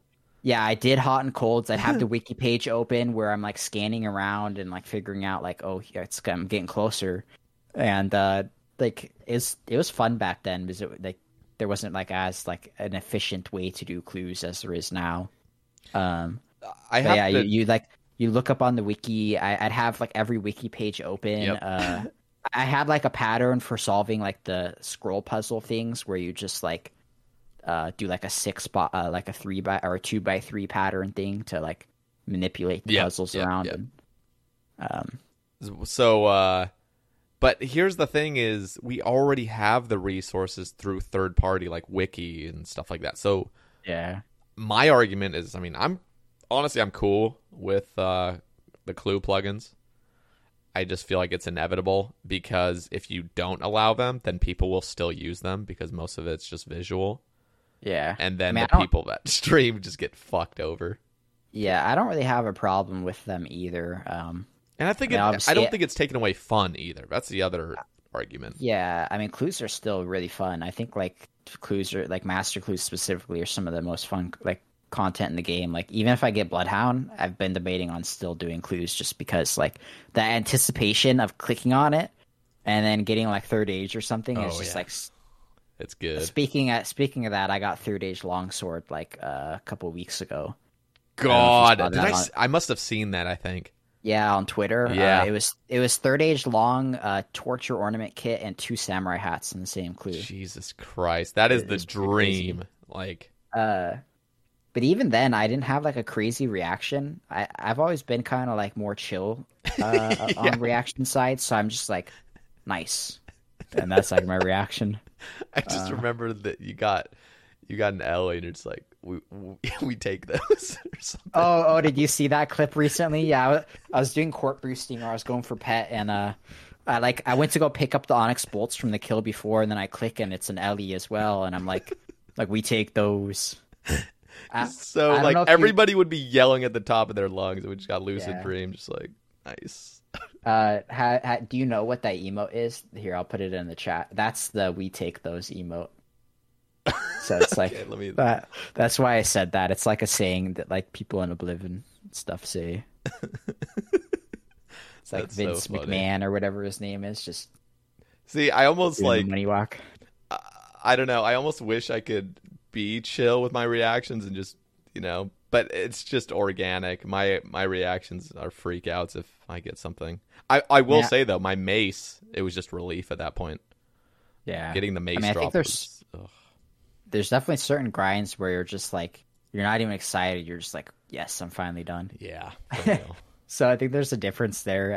I don't know. I mean, I don't think there's a bad thing about getting super excited. If anything, it's almost worse to not get excited because then it's like, why are you playing this game? You're not even like enjoying it or whatever, if you know what I mean. Yeah, but there is excitement. It's just like not. Yeah, displayed. just like a different form. Yeah, exactly. Okay. Raids 3 and Nex are coming out relatively soon. So I know a lot of us want to hear your thoughts and your, I don't know, just thoughts on it, reward ideas, raid ideas, rooms. What do you think? I guess we'll start with Raids 3 because Nex is the latest announcement, and we've heard about Raids 3 for a while. So what do you think about Raids 3 as is currently, rewards and everything? I mean, they haven't really said too much about the rooms. I don't know if you looked at that like notepad document thing that I had of like my proposal for Raids 3. I wrote that like back in 2018. It's actually funny. I wrote it like 3 to 6 months after TOB, and I like proposed it to Archie. I was like, hey, do you want to check out these Raids 3 ideas? And he's like, dude, it's too soon. I'm like, I probably shouldn't be bringing them up this early. I mean, it hasn't even been that long since TOB came out. But we all thought the next raid was going to come out a year and a half after.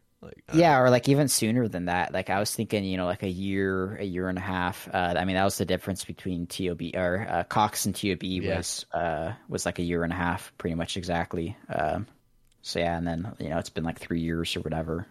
So I don't know, maybe COVID kind of like put a snag in it a little bit too, but I think at some point you can't really use that as an excuse. Yeah. But yeah, I don't know. I think that I don't have the DPS calcs that I had Dio do. Let me see if I can find them. But I definitely think that everyone has the right about like the correct opinion about the armor. Like I think pretty much everyone's just like, yeah, the armor needs to be fixed. Like. Yep. It's just the J mods for some reason, like I don't know how vocal some of them are on like other platforms, but in Obliv we have like Nex and Raids 3 channels to discuss, and the J mods, like we pretty much just everyone raging at the J mods, but they respond and like they're like, oh well, the armor you can use it at like Kraken, you can use it at Thermi, you can use it at Gargboss and Sire and this and that, and then we're like, dude, this is endgame armor. Those are not endgame bosses. Yeah. Like anywhere in game that you use that armor, you're getting slapped like 20s or 40s. It's unavoidable damage. So it's like one hit at CM Ulm, you're dead. Like you can't even do anything about that. Or you ticket and just lose all your DPS for the next 5 seconds, or 15 seconds, or however long like your overload is. So it's, I mean, even ticketing with sweets, you lose time. So I think most people, their frustrations towards the armor is correct, but I think with the wand and the ward, I don't know if people are really complaining about the ward, but still people are complaining about the wand for some reason. I think it's because no one really did the calcs, and I have them up in front of me right now. I can link them to you too, so you can check them out. But the wand and the ward is actually pretty decent. I don't remember the exact DPS difference between Whip and Scythe when Scythe came out, but I'm pretty sure it was around like 15% or 20%. And this is like right there. This is 13%, 14%, 15.10%. So it's like, it's a pretty big difference. What do you think about the differing attack speeds? I think that's actually what can... So the DPS on paper looks good, but in real world testing or like doing it on bosses, it might not be as good. Because like take Zor, for example. If you do your last hit and it's the 2-tick hit, you're going to lose that big DPS. So it's not going to be the 15%. It's going to be like 10% or maybe even lower than that, depending on... Yeah, just depending on what the how many cycle ticks is. you lose. Yep. Yeah, whatever the cycle is. So it's like, it's going to be kind of... But I think maybe that's a good thing. Maybe that adds more skill to figure out like what ticks to use it on. So you don't like. But then again, some of it you can't control. Like you can't control you hitting like max hits, and then all of a sudden you can't get your 4th hit off because the boss is already dead. Yeah. So I don't know. I think it has that kind of like skill gap to it a little bit, where it might make people stand out in terms of skill, like not losing DPS with it. I have just going back to Masori armor. I want you to just briefly explain now, after hearing a bunch of different sides of the argument of like, is Masori good or not. My proposal, and I just want to hear your thoughts on it, is I would love to see the armor come out, scrap low life, have Masori be, and it doesn't have to be called Masori, it could just be a different range armor, but something that has just a +2 range damage for the body, +2 for legs, and a +1 for helm. So you're just getting a +5. So it is the best in slot range armor, but I want it to be the most tanky mage defense we have. So like I think the ACP right now is +70 mage defense. I would love to have this as like +90, or just something really, really good that excels with mage defense. So, but it could lack a little bit more in the melee defense and the range defense. So technically Arma would still be better than it in very little aspects, but overall this armor would just be, the new best in slot armor. What do you think? Yeah, I think that's not like too bad, because that kind of balances the triangle a little bit, where melee is weak to mage and whatnot. So I think that like that probably kind of fits in the combat triangle. I saw a good proposal by this guy named Bogey, or he's a friend of mine. He's in Obliv.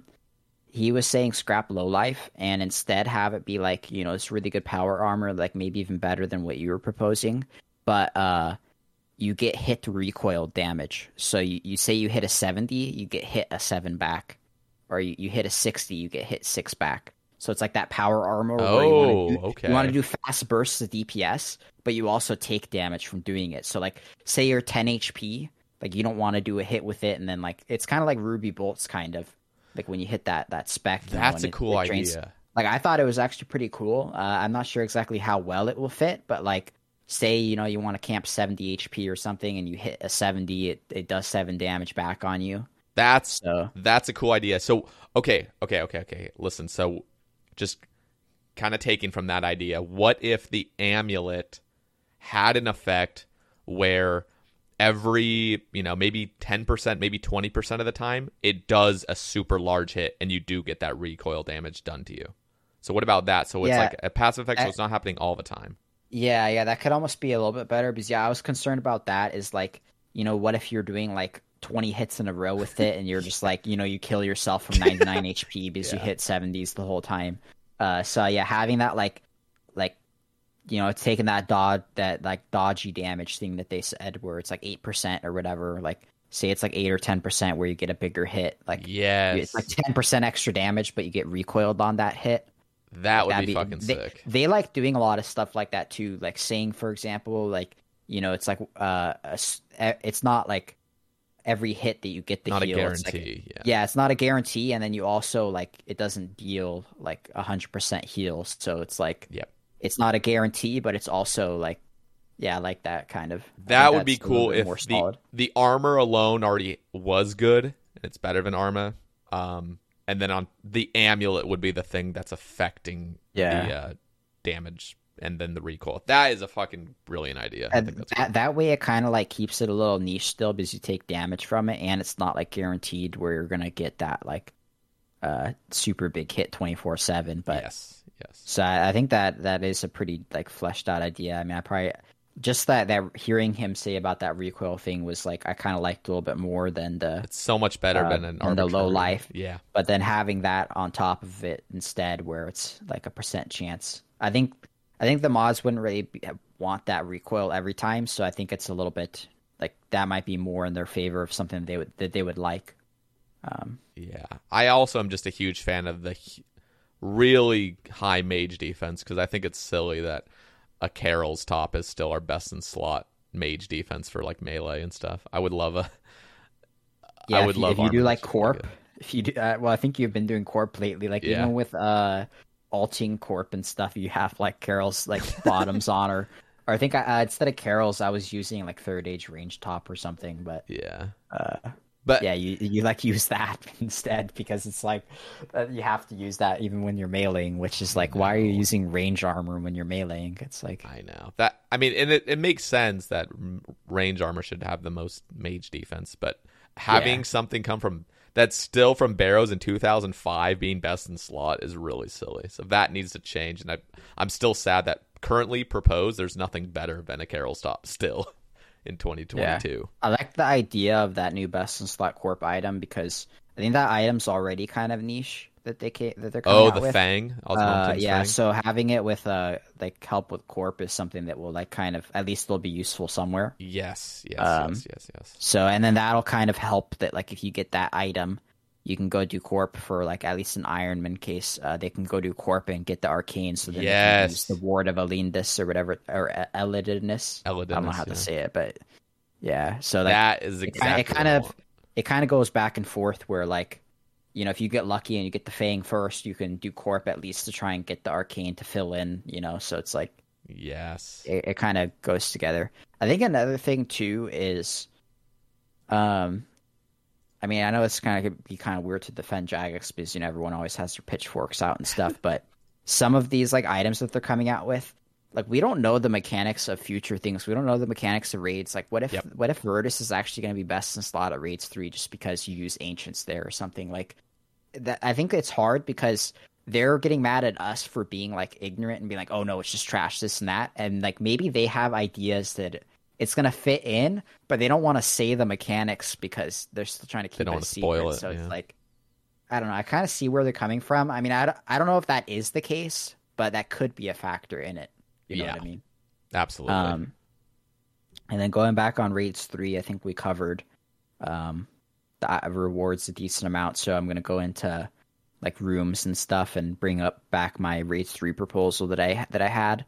And I thought, you know, everyone kind of like the difference between Cox and TOB. TOB is static. It's the same every time. Cox, at least regular Cox, is dynamic. People don't like the scouting, but it does make it a little bit like feel new and unique every raid, if you know what I mean. Yep. So what I had to propose instead of scouting was, this was themed for a pyramid. Was my idea. It was either a pyramid or like a crypt, but they went with a tomb, which is pretty much a crypt. So I had for the first room, it'd be called Protector of, and then it'd be like Tombs of a Masket, and then you'd talk to the thing. My thing was going to be a Sphinx, and it would sit outside the raid, and you'd talk to it, and then you'd have to fight it to gain access to the raid. And then once you're inside the raid, that's when the like different rotations come into play. So you can't scout. It's like an anti-scouting mechanic. I mean, obviously you'd have all of the same rooms, but it would be like TOB where what if you have like Bloat in the first room, Maiden in the third room, like Nilo in the second room, Zarpus and, you know, or whatever. So it'd be like, you'd still get every room every time, but it'd be a different rotation. So I thought that was kind of like interesting. I don't know if you were around for the TOB announcements, but they had a room called the Keymaster room. And I think in the desert and like in a pyramid and crypt, that room is actually way better fit than the Theater of Blood.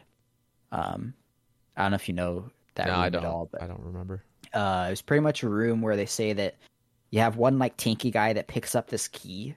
And when you have the key, like all the monsters aggro you pretty much. Oh, yeah. And you can't attack with the key and you can't run. You can only walk.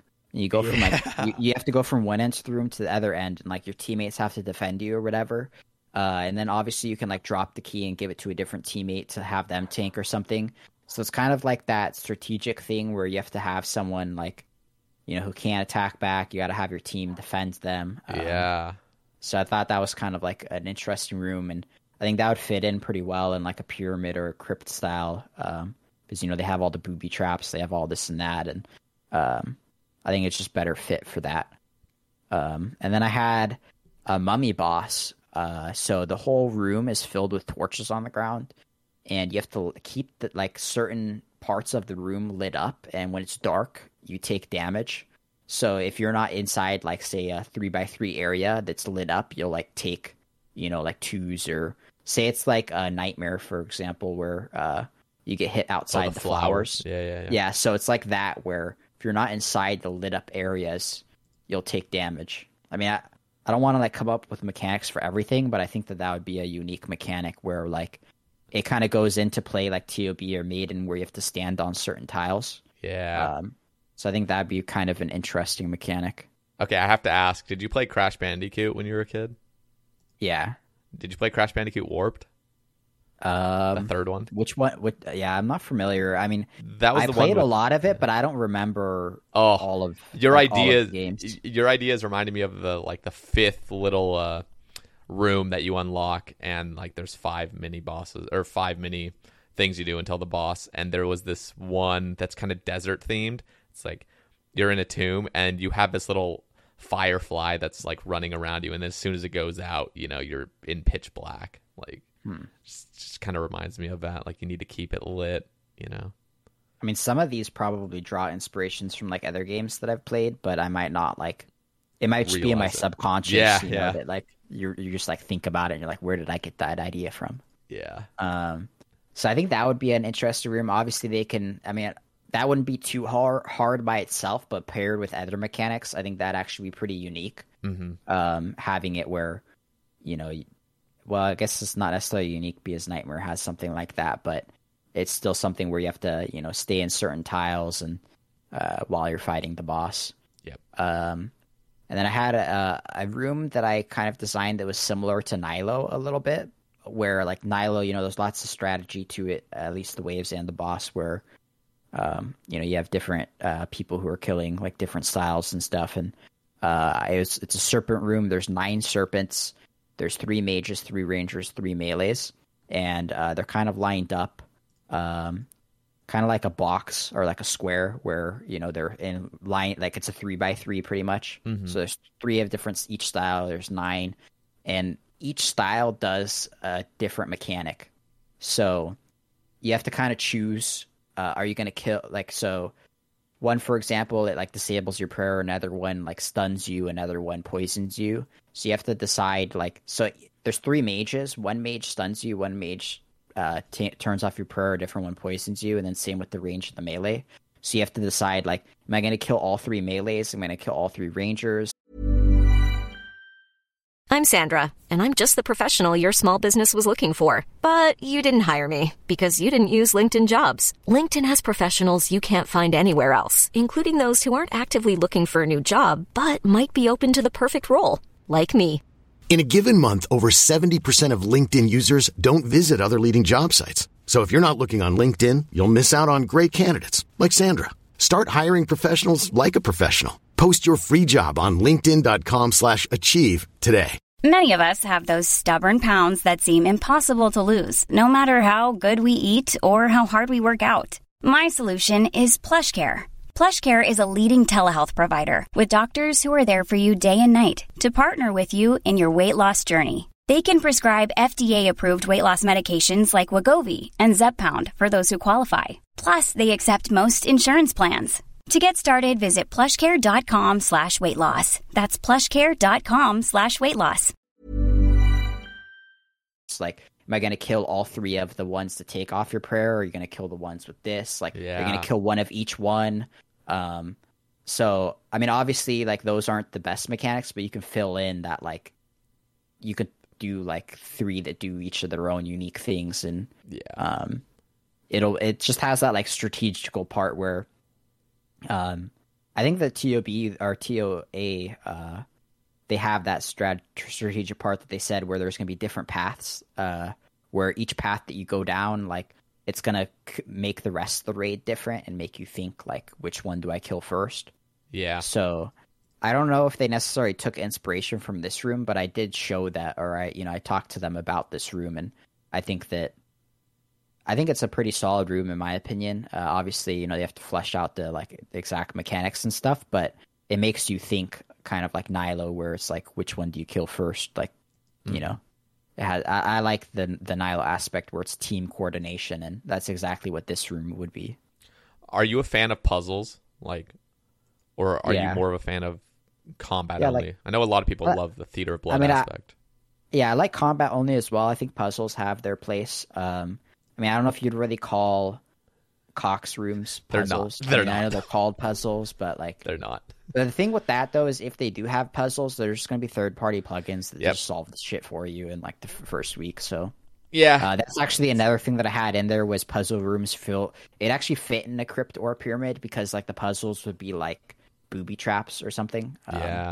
So it actually fit the theme quite well, having like certain puzzles. Like, oh, you have to step on these tiles in a certain order. And that can kind of go back to the mummy boss that I was talking about. Like, maybe instead of like standing in the lit up sections, you have to stand on certain tiles while you're attacking it. And I don't know. See, what I think what would be cool is a puzzle that's really team based. So yeah, like you can. There's always going to be plugins for everything, but I'm thinking, like, what if it would show? I don't know.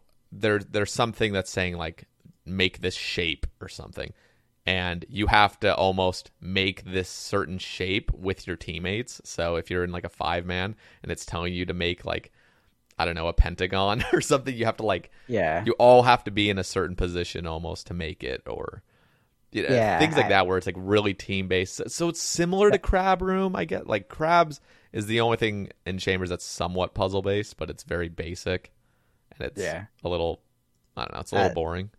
That kind of reminds me of like entering DKs. I have to step on the 2 tiles. Yeah. So that kind of has me go back to like the puzzle aspect or the booby trap, where like you all have to stand on your own tiles to like either whether it be in a certain shape or like a line or whatever. Can add that aspect where, you have to be in a certain formation or whatever. See, and what would make it even more interesting, probably annoying as well, but like imagine if Crabs, there were other things that you were worried about. So it's not just get the crystal here and pray melee, but there's like a little minion that follows the orb that tries to like eat the orb or something. And just like something else that's like causing another dynamic. Or even what if the Crabs changed colors? So you really got to fucking focus. You're like, like, so, or you can't even attack them. They just change colors by themselves or something. Yeah, something like that. And then as well as the Crabs would stop just attacking melee, so you have to always pray the right thing as well. So there's just so much more going on like that. Again, it might be really tedious, but it could also be really fun if it's done well. Yeah. I sent you the like proposal thing that I wrote down as well, just so you can look at it and whatnot. But I don't know if you like. Did you think that the Serpent Room was like something that could be interesting? Or I've heard so many ideas from Raids 3, and like I had glanced at this prior, so I didn't think about it much afterward. But no, I remember Lopsy had an idea as well. I was talking to him on the Sebe cast, and he had a bunch of ideas for Raids 3, and one of them was like a puzzle. Like imagine like a Soda Seg path, but it's, I don't know how he explained it. He explained it in a certain way, but basically there's a person at each of the 2 ends, and you're getting through this like, I don't know, 5x25 thing. So it's like, it's 5 tiles wide, but it's 25 tiles lengthwise. And basically there would be like little boulders you have to push and stuff to get past it. But whatever you do on your side is causing an effect on the other side. So like you're both trying to get past this little thing to get to the next room. And I don't know. I would suck at explaining it, but there are a lot of puzzle things that you can do that wouldn't be completely solved by a third-party plugin. Like you'd still have to put in thought every time, and it could randomize. Well, I feel like I guess if it's randomized, I was just gonna say if it's the same every time, or not necessarily the same, but like close to the same, you could just use the socket plugin that you'd all be in the party together, and then that would solve through that, because it would like say which one to click on. But that boulder movement thing, I think there's something similar to that on RS3 and like quests. But yeah, I mean, that stuff like that is definitely, or it kind of reminds me like Dungeoneering with some of the puzzles in there. Obviously nowadays those puzzles are super easy in Dungeoneering, but at least they make you kind of like think and stuff. And I guess if you do them wrong, they can take quite a while.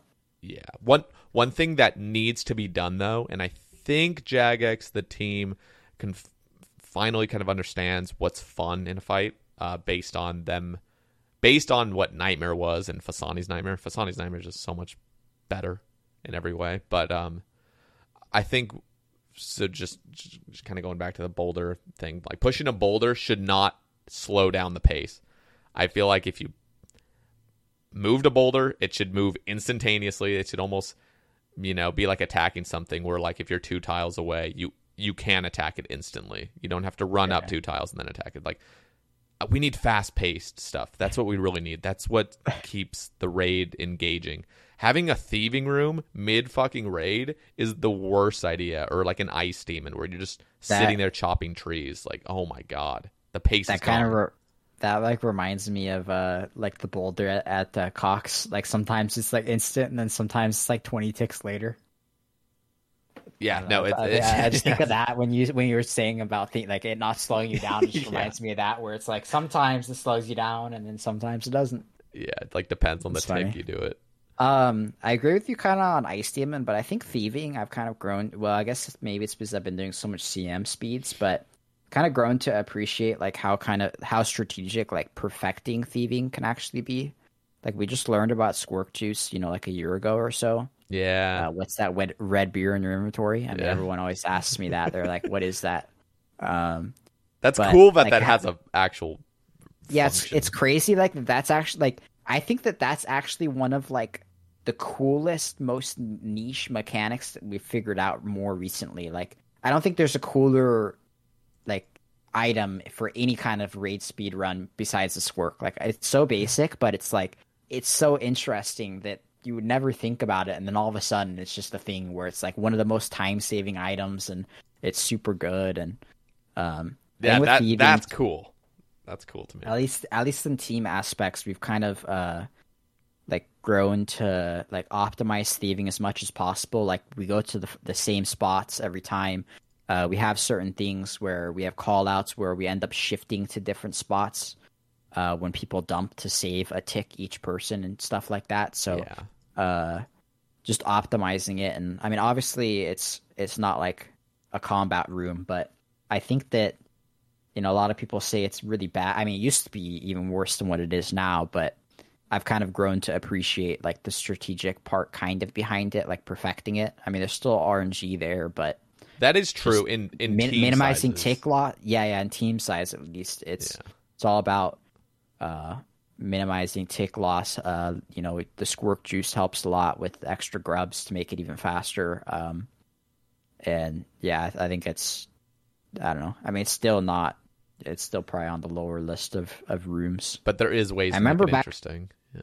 Back before Vanguards used to drop pots, I would always say Vanguards was my favorite room because I thought that like, killing them was really cool and, strategical, but everyone would just like talk shit about it and hate on Vanguard so much. I know that was Casey's favorite room.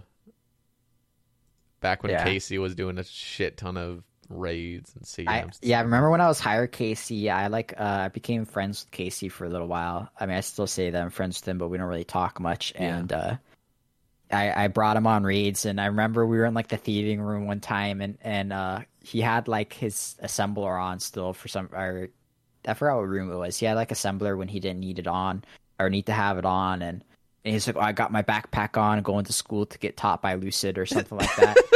I have like a screenshot of it still just because I thought it was funny, but yeah. But going back to the TOA rooms that I had another room idea. I guess the Serpent room isn't actually like Nilo. It's strategical like Nilo, but it's not similar to Nilo. I had another room that kind of ties into that Keymaster room where we already have these monsters in game 2, the Locust Riders, the Giant Scarabs, and the Scarab Mages. Like one's melee, one range, one mage, and you can have those in the Keymaster room. And then it would be like Nilo kind of, but you attack them with a style that they're weak to, rather than seeing that they're blue and attacking with mage. So I guess some people that don't necessarily remember the combat triangle, you might get kind of confused and attack one with the wrong style because you see blue and you automatically think, oh, attack it with mage or something. And then these wouldn't really be colored. They'd just be different NPCs in general, because the Scarab Mages are like these Pharaoh dude type things. And then I think the Locust Riders are like these little gnome dudes or something that are on top of Scarabs, and the Giant Scarabs are just like these Scarabs. So it's like they're different like they don't look the same. So I think that would be the distinction. But that will kind of fit into the Keymaster room where maybe those are the things that are attacking you. But yeah. Interesting. And then I had, for the final boss, I had a boss pretty much similar to Nex, but we're already getting Nex, so that's kind of already scrapped. I had another idea where the longer you're in the pyramid, I guess it's a crypt at this point, it starts collapsing or it starts falling in on you. So you start taking damage. So if you take too long, like you can't just sit there and stand around.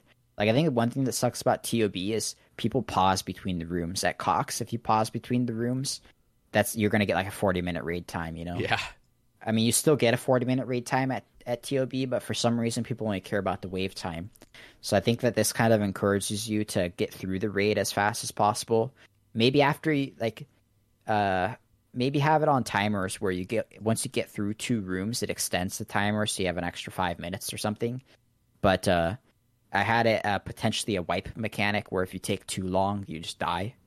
But I thought it kind of fits that desert theme, or at least for a pyramid and crypt or tomb, I guess.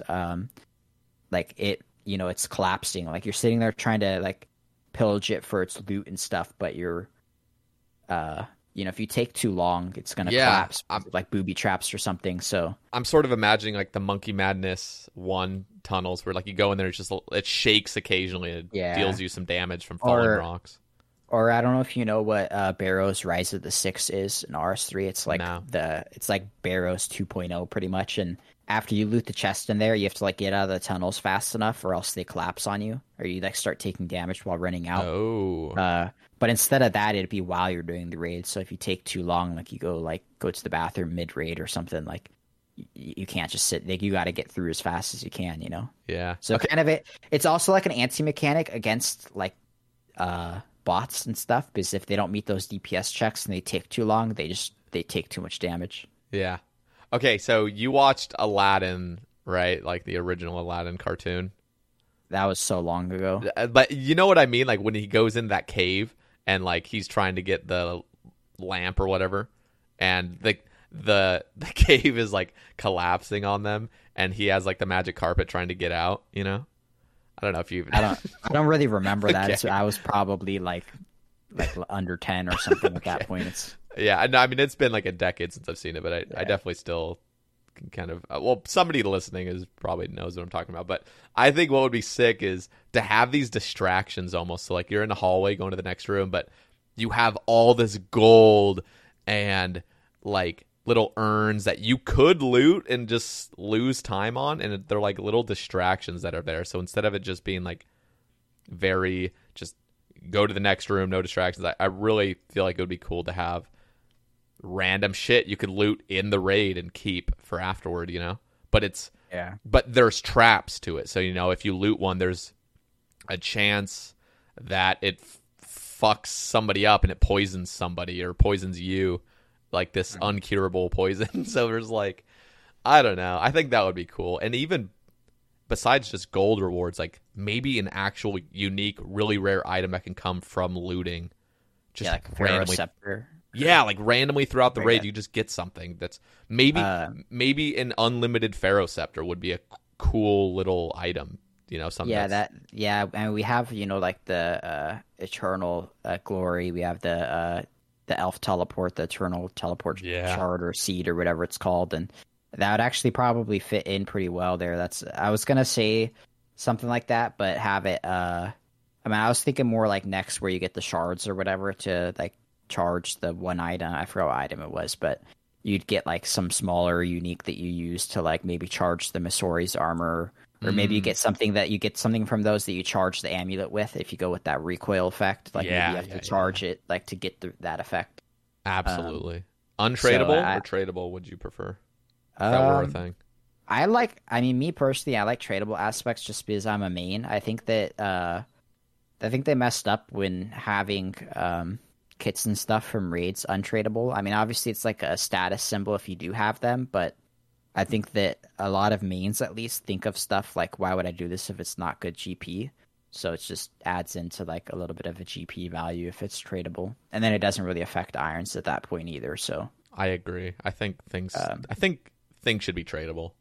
Yeah, I'm more I'm more on the tradable side of stuff usually. I mean, look at RS3 with their dice from Clues. Like that stuff is like that's tradable. Like helps a lot, and I don't know. I like that aspect of certain things, but like I said, I'm a main, so it just hard mode TOB. It's probably like super dead nowadays. Like I haven't even went back. I did like 160 KC. None of my friends do it anymore, so I just gave up on trying to get the kits because it's like once you already get the kits, why would you go back? You know, it has to either be fun enough to go back or a GP incentive to go back. Yeah.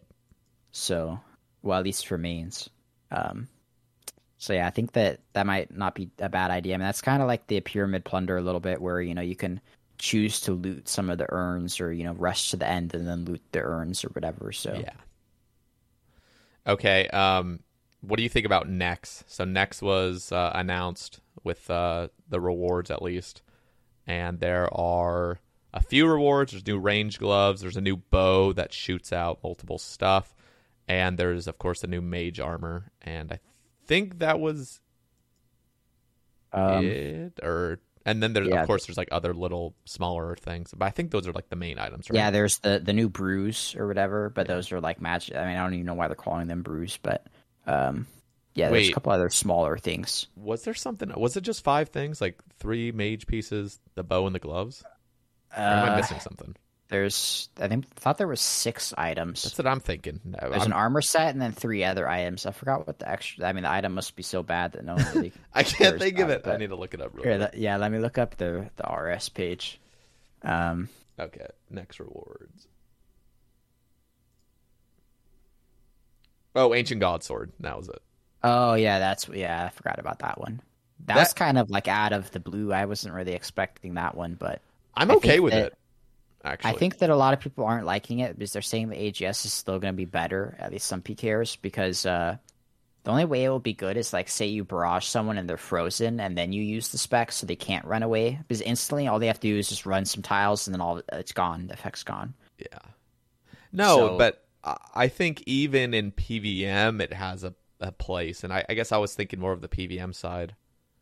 It's like, you think so? I feel like Claws is just like the spec weapon to go, or you use Dragon Warhammer. I think Claws will be, you know, just always kind of like the go-to just for pure DPS. I don't think Claws are going to be devalued by this, but the fact that you could hit a monster that does as much damage as I think like an SGS currently does, and then on top of that have a random 20, guaranteed 20. That's the other thing, is it's guaranteed.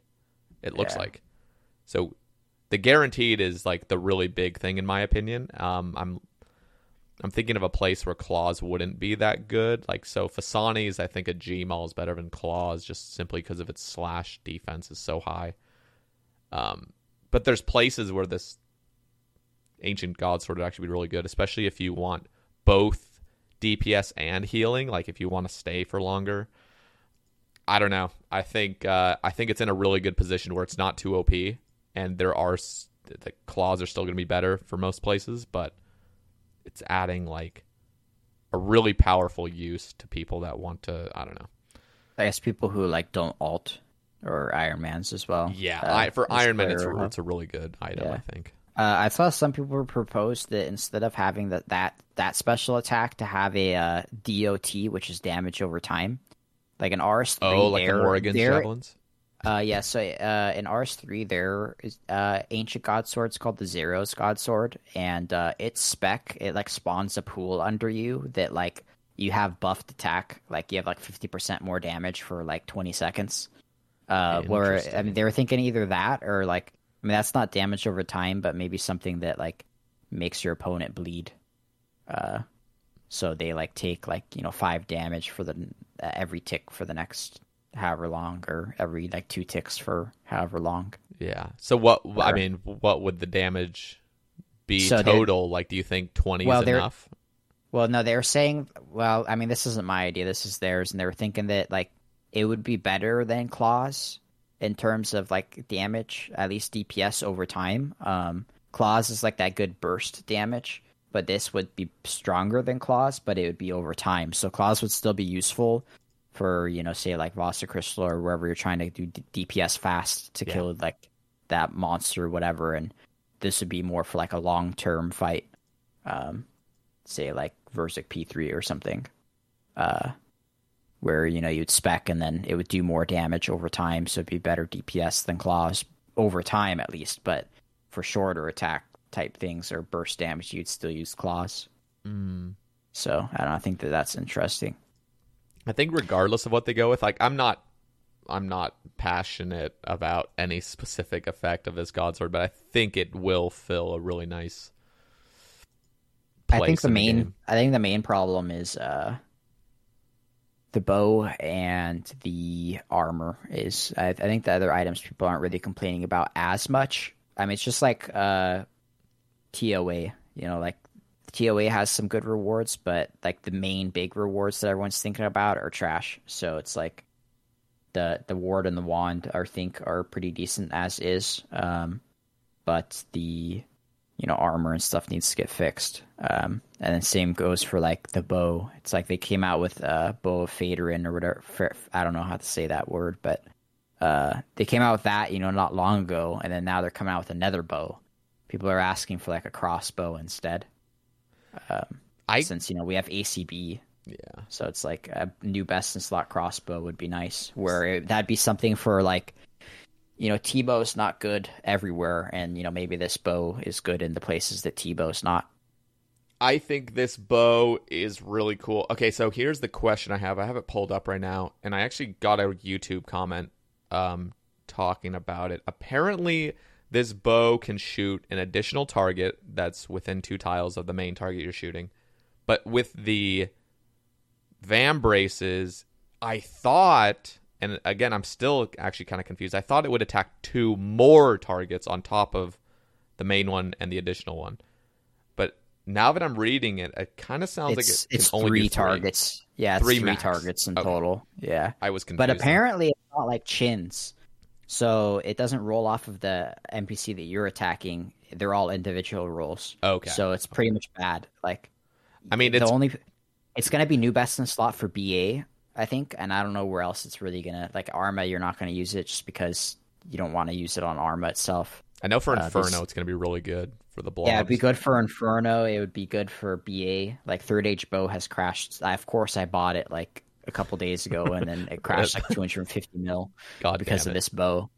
But I'm kind of holding out for it to turn into a crossbow because then you can't use it at BA. So, well, here's my thing: is I understand people want it to be a crossbow, but would it be a 4-tick crossbow, or would it maintain the 5-tick default crossbow speed?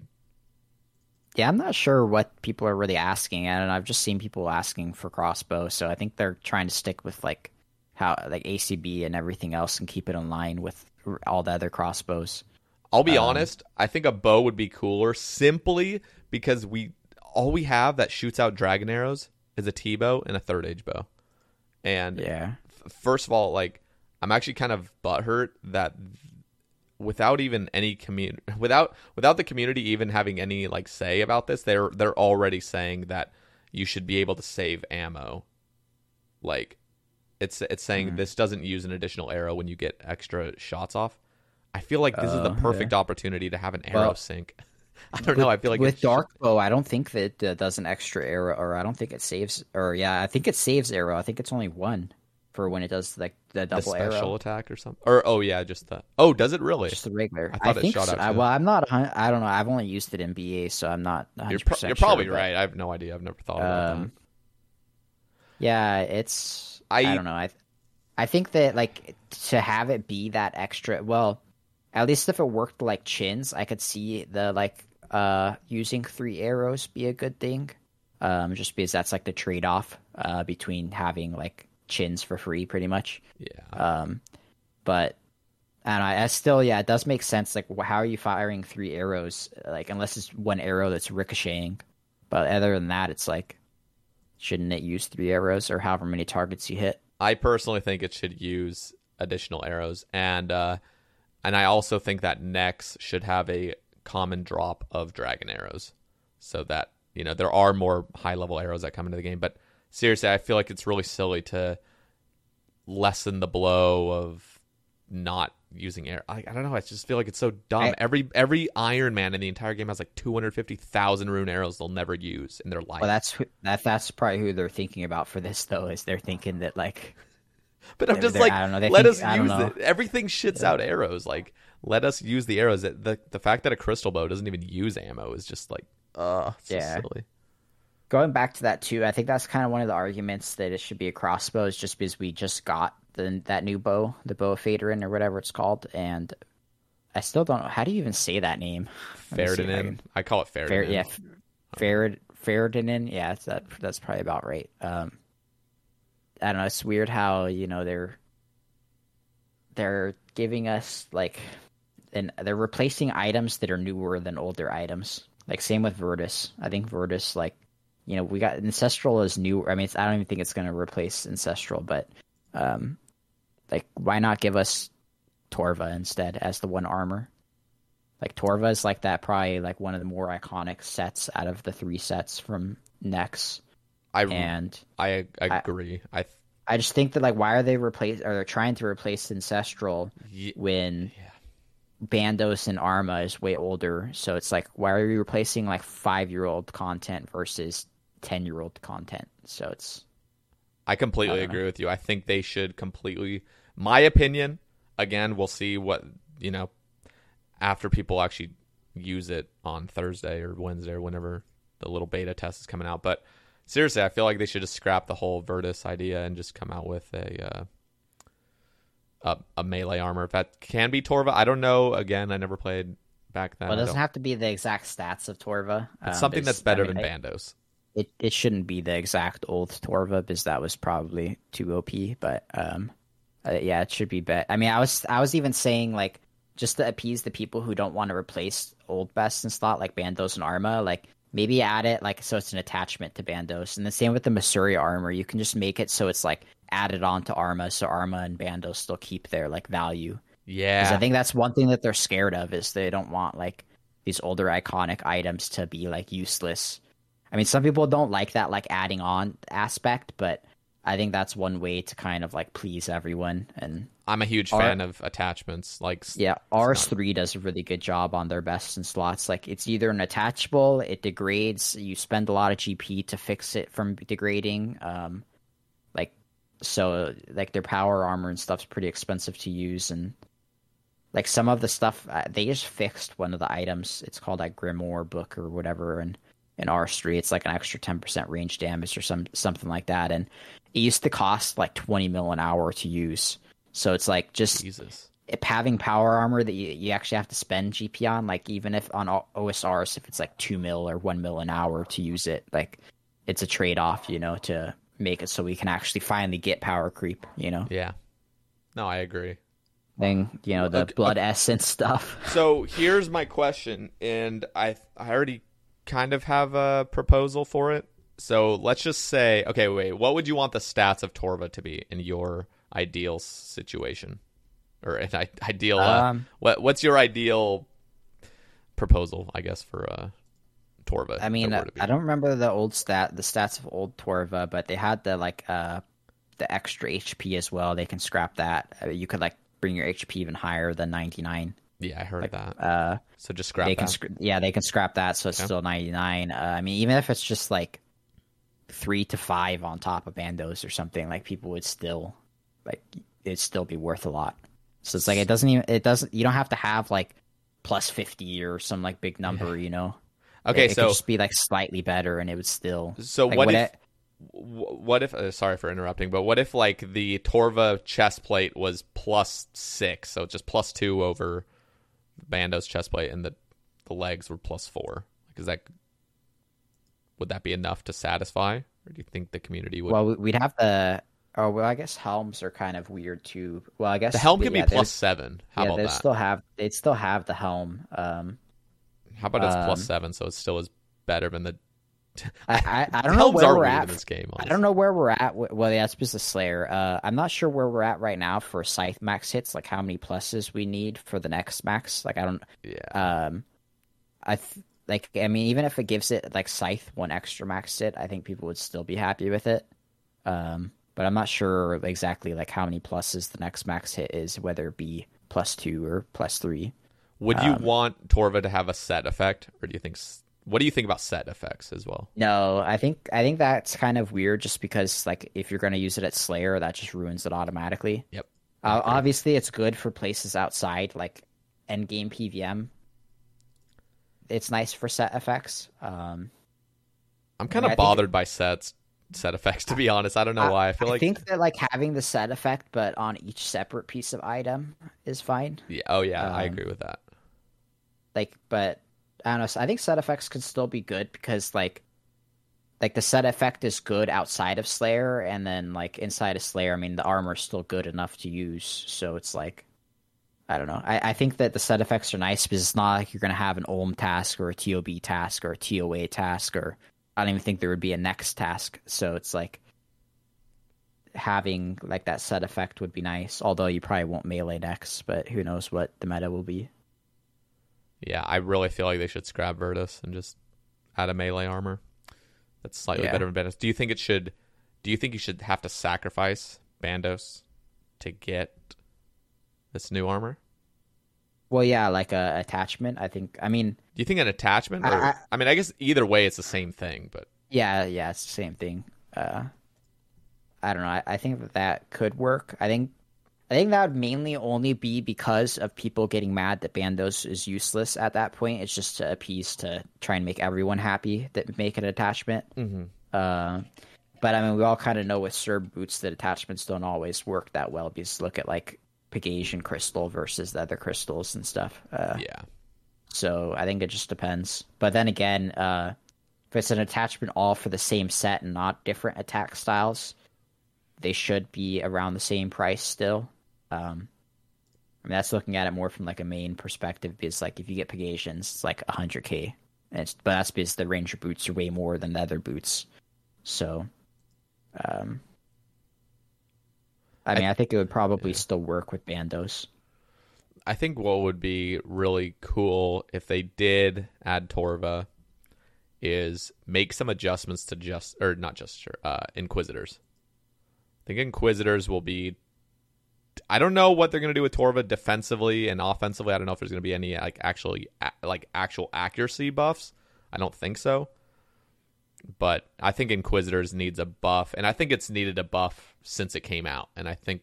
Well, it got pulled for a buff. I mean, some of the stuff did pass, but that one that it doesn't have the negative stats didn't pass. I'm not too then it bothered. would have just replaced Bandos at that point for at least low defense monsters.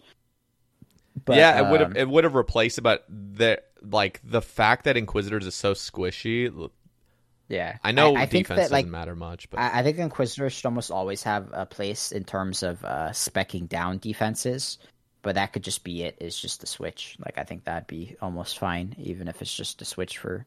I think Torva should be worse for Dragon Warhammering, at least. I'm not sure how they can really balance that, but I think that maybe have like an effect with the Inquisitors where if you wear it, like you have a higher chance at hitting your Dragon Warhammer spec or something. See, that's like the armor that needs to stay for accuracy. Having for the spec armor. I think they should make the 0.5% damage and accuracy passive effect. I think they should really increase that by double at least, and make it 1% per piece, and then make it like a 4% total instead of 2.5. Something like that, where it's just a little bit. I don't know. I just feel like it needs a little bit of a buff. I'm okay with the negative offensives with different styles, but yeah, but going back to Virtus is, it may seem bad now, but what if that they're like hinting at something where you're gonna end up using it at like TOB or TOA? I don't know. I think they kind of chose weird words for that. Like, I wish they would have just called it like Crypt of something instead of Tomb, because the TOA and TOB. TOA, TOB. Like, I'm permanently gonna get that like mixed up 24/7. I can't wait for TOC to come out. Yeah, the next one. Starting to learn the alphabet at this point. I mean, it's not even about Virtus being good or bad. It's just like, we don't need another mage set. That's what I think. Yeah, exactly. And that's going back to like why you're replacing Ancestral when it's way newer, and Ancestral comes from a raid. Yep. Like, why you're placing raid items with a boss item? I mean, in my opinion, I think raids is reserved for in power creep. Bosses can be reserved for niche stuff. Yeah, I agree with that sentiment. I think that, like, I mean, at least where we're at, like, raids aren't necessarily, like, don't have to be a big thing, but they are a big thing now, and they need to stay a big thing, where raids is like that one piece of content that whatever raid it's going to be, it's, you know, that the items you're going to get from it are going to be worth it. Like, I think there's a difference there that could be between that and bosses, at least. I agree. And raids should have more rewards compared to bosses because it's a raid and not a boss. Like, a boss shouldn't have 20 items like Nightmare. I think Nightmare, it should have just been Inquisitors and the Mace, and that's it. I agree. And yeah, the other staffs, like, they should have kept it plain and simple and not too many rewards. And it shouldn't have been as crazy rare as it was on release. Yeah. It's just Inquisitors. I don't know. What do you think of, this is, I guess, a little bit off, but it's kind of talking about accuracy stuff. There was a prayer, and I've talked about this before, but there was a prayer that was kind of maybe going to come from Theater of Blood, I believe. Yeah, Judgment. Judgment, yep. And it was level 85, I believe. But yeah, and it was an overhead. Yeah, they had their own idea for the overhead. I disagreed with that. I thought it would be cool if it was a level 85 prayer called Judgment that was strictly 50% accuracy on any style. But that was it. There's no damage. There's no defense, anything. It's just a prayer that you use to hit your specs or to do anything else. It's 50% buff on accuracy. Like, what do you think of that? That'd be interesting. I mean, as long as, like, the DPS calcs check out and Piety is still better. Oh, yeah, no.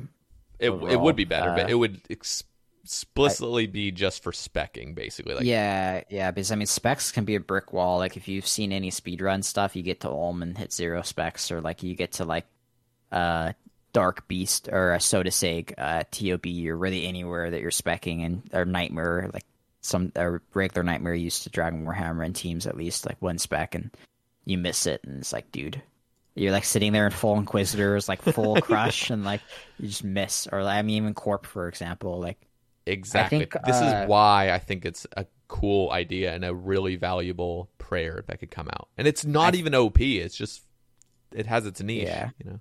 I think that that's probably a better solution than the old one. Is the old one, since it was an overhead, I think people probably wouldn't even want it to pass, because good flickers are just going to be like you putting that on and then flicking, like, the prayer to when they get attacked. Yeah, that. So they wait, flick, like, you could have used it in conjunction with Piety, correct? Yeah. So you just use it at the same time, and you pretty much camp it, and then you would just, like, lazy flick your like protect mage or whatever, or melee or whatever you like. It's a little cringe, in my opinion. So I mean, flicking is so big nowadays that, like, I think it wouldn't really work out that well, just because, like, the really good but then again, maybe that's the skill gap aspect to it. But people would just end up doing that instead when it's an overhead. I don't know if you want to move on to some of the other, like, smaller rewards from next too. Yeah, let's talk about it. But there's, like, the Blood Essence. I mean, I'm not an Iron, so I don't really, like... I'm not a fan of that at all, actually. Yeah, well, no Iron is a fan, and, you know, I think that, like, why don't they just add the blood packs that everyone's been asking about? Like, someone even proposed, like, make the blood packs really expensive, too, like 500 GP, just so it doesn't devalue, like, the ones you get from RCing. So like, if you're main, at least you wouldn't buy them just because you can buy them on the GE for, like, 400 or whatever. So making them, like, a little bit more just to buy the pack. Yeah. So I have an unpopular opinion, and I'm actually against Shopscape. But they can do something about the Blood Rune issue, and that is, I mean, they had a proposal for this rune crafting minigame that was going to come out with the Blood Talisman, and that Blood Talisman is going to unlock the True Blood altar underneath Mauritania. And I think that is the best place to have, like, an increase of blood runes come in. And I know, like, here's the thing about blood rune packs is, like, it just turns Iron Men into mains. It's like, just really, like, you're just gonna let us buy. It's basically just having a store. But I mean, it's just like having a GE almost. Like, doesn't the Blood Essence kind of fill in that, like, kind of blood talisman type thing that you were talking about? Because this gives you, like, the additional blood runes. I mean, I don't know what the calcs would be like, but for that, like, what if you're like 99 at the like blood altar and you get Well, like, two blood runes per or something? I think the reason I'm against the blood essence, I'm not completely against having this sort of effect, but I don't think it should be limited to blood. I think it should just be any rune crafting altar. Of course, everyone would probably use it at bloods regardless, but they're basically spirit flakes for rune crafting. This is exactly what they're proposing, except it's just for bloods. Nothing will ever beat buying out blood runes. You can buy 200,000 bloods an hour on an Iron Man, effectively. You can't do it all at once, but like that's the effective rate if you just wanted to go ham buying bloods. And I don't think having blood rune packs is a solution. I just feel like if you're an Iron Man, you just have to suck it up and buy your blood runes and at 50 a time in Hop World. I don't know. Yeah, I'm not an Iron Man, so I can't really like input much into that because I'll just buy them on the GE. No, like I have like 1 million blood runes. I don't really care. I accidentally put 800,000 blood runes in my scythe fountain thing because I didn't realize what I was doing. So I'm just like, I just left them there. I'm like, whatever. No, and there's a bunch of Iron Men that are super like just PVM oriented. They don't care really about much else. They just want the blood rune packs, and I totally agree. Blood rune packs would be awesome, but there's a better way to go about it that's more balanced for the actual game rather than just focusing every single thing on PVM. How can I do PVM right now? Give me everything I want right now. Like, it's just silly to me. I don't feel like blood rune packs are a healthy solution. But then again, that's my opinion. There's a ton of Iron Men that totally disagree with that and hate me for even saying that. I think that at least with the Blood Essence thing, Zaya RC is so AFK that using that, like, you can just AFK on mobile or whatever, 0 time your blood runes if you, like, really wanted to. Mm-hmm. So I think that, like, this could almost be better than the Blood Talisman altar thing because I don't know if that would be as AFK as Zaya RC. So at least, like, this is something that you do while you're, like, eating food or I don't know what irons do when they're AFK, but I'd probably just go straight doing blood runes at that point. So I don't know. Yeah. What do you think about the Ancient Brew? Ancient Brew's cool. So I'm looking at it right now. It's a combination of Nile Dust and Dwarfweed. I understand why they're doing it with a Dwarfweed because there's so many fucking Dwarfweeds in the game that are dirt cheap. But it also doesn't make thematic sense because I thought Lantidimes were the things that make mage pots.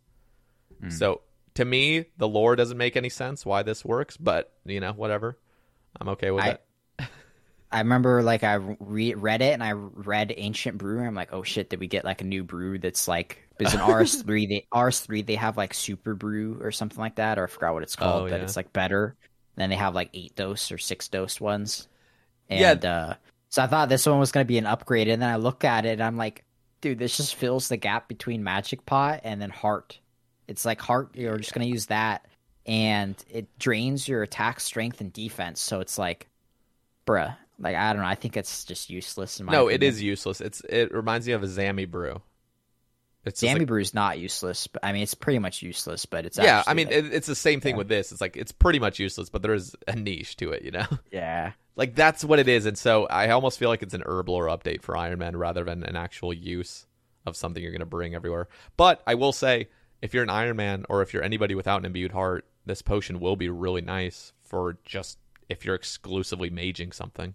Yeah, I mean, I guess the imbued heart is actually pretty rare. Like, even going for 99 Slayer, I think it's still pretty unlikely that you get one. So yeah, it is. I mean, I got lucky and got one, but then again, I'm not an Iron, so I think, like you said, it kind of fills that gap for them at least. Because if you get 99 Slayer, you're probably just going to want a PVM, and you're not going to want to have to try and hunt down a heart. Yep. So, and then going to like the ecumenical key shards. I think that the KC system just needs to get scrapped for next. I think that's kind of dumb to lock that behind it because, at least for, like, it's just going to punish Irons and everyone else that doesn't alt because I don't know how they're going to introduce an anti-alting thing because all the good players with the alt are just going to sit there and camp like 5 alts outside of next and then with the KC all ready to give you it's your stuff. It's going to be a Nightmare 2.0. Yeah, so I don't know. I think that they should just, like, let the ceremony or the ancient ceremonial robes have their effect that they had back in the day. So you have to get KC until you get them, and then you can skip the KC part at least. I think that's way better. I think that's healthy. That's what they did back in the day. Is if you wear the whole set, you can just walk straight into next. I think that's a great idea. So, but the set you have to get from killing the demi bosses at next, so it will kind of punish irons because they can't just buy the set; they have to actually get the set. Yeah, but they can make it like not insanely rare, so irons aren't like super punished. And then like obviously you still have to get KC at the beginning when you're first learning the boss, but once you get the set, you can. I think that's skip perfect. On through. Yeah, I think they were talking about binning the bank in between the minion room and the next boss, but I think they should keep the bank there because that just punishes people without alts and irons and stuff as well. So it's like you said, another nightmare. So that is great insight. I think they should keep. I think they should keep the bank there because they were talking about deleting it. But I think the bank is fine how it is. Because I mean, you want to bank your ancient robes, all your other baloney stuff, and then gear up. So I think that's perfect. Yeah, I didn't even think of that. I don't think of things like that, but I'm glad there are people that think of what is actually going to be the issues here, and I think that. Well, I mean, I do a little bit of everything besides iron, so like I know the benefits of Altscape. I know the like benefits of not having Altscape and stuff. So, or not the benefits, but the downsides. So it's like even though it won't affect me personally, I know there's going to be a lot of people that have problems with it, and I'm thinking of more like everyone in general and stuff. And yeah, absolutely, I think that would be really good. What else did I want to talk about? Oh yeah, I don't know if you want to talk about like pet hunting and stuff a little bit, but yeah, I don't know if you want to wrap up the Raids 3 and next because I feel like we've been talking for over 2.5 hours. We haven't even touched Twitter topics. We kind of went a lot of in depth with my history of PVMing raids in general, all the next and TOA. I think we touched quite a bit of topics in terms of that kind of stuff. So yeah, let's move on. I don't know. I guess one thing before we go away from that, this is kind of like a brag, but at one point I had the highest Raids 1 KC, the highest Raids 2 KC, and the fastest Raids 1 and the fastest Raids 2 at the same time. Jesus Christ. I know that's kind of like a brag, but I just thought that that'd be some people. Some people don't know about you, so yeah, so.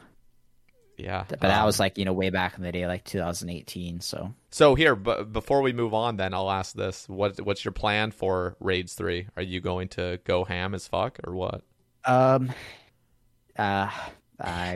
It's such a hard thing because with work and stuff. Yeah, I was thinking about taking at least 1 week off, but that'd probably be the hardest that I go. And obviously, like I don't do anything outside of work, so I'd probably end up just playing. But the rough thing for me is like I'd probably have a team for that week, but if I'm not going to be on as much as my team, they might get different teammates. That's kind of what happens to me a lot lately is like I've been getting pretty much binned everywhere just because I don't play as much as everyone else. Yeah. So it's like they don't want to be stuck waiting for me. But at least with TOA, they said it's like up to teams of 8, and they said that the loot might scale like Raids 1. So you might not be punished for having 8 people, which can be nice. I think that was kind of one of the downsides of TOB releases. So many people got binned from teams because you had to 5-man at the beginning at least. Like if you trioed or 4-man, it was so hard and almost impossible. So then they like dumbed down the scaling and stuff, and so maybe my team will do 7-man when I'm not on, and then I'll hop in for 8-man or whatever. But yeah, I don't know. I think that's a tricky spot because a lot of the people that I play with, they don't currently have jobs like I do, or they don't work full time, so it's like they have more time. Yeah, the IRL obligations. So it's like I'm kind of like stuck in that boat. Yeah. That kind of sucks. But I think you'll still go relatively hard.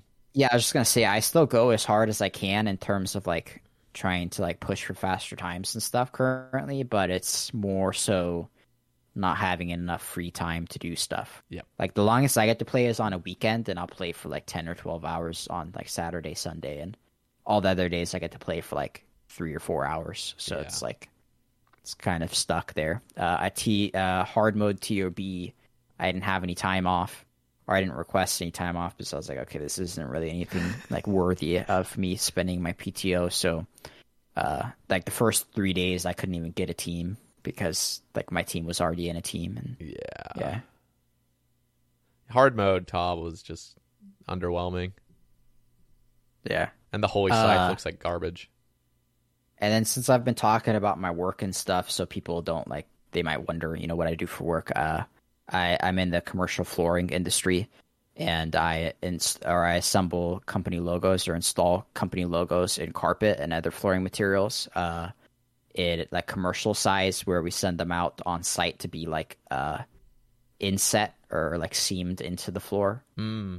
So we do like schools, sports events. We do every single business and company you can think of, pretty much.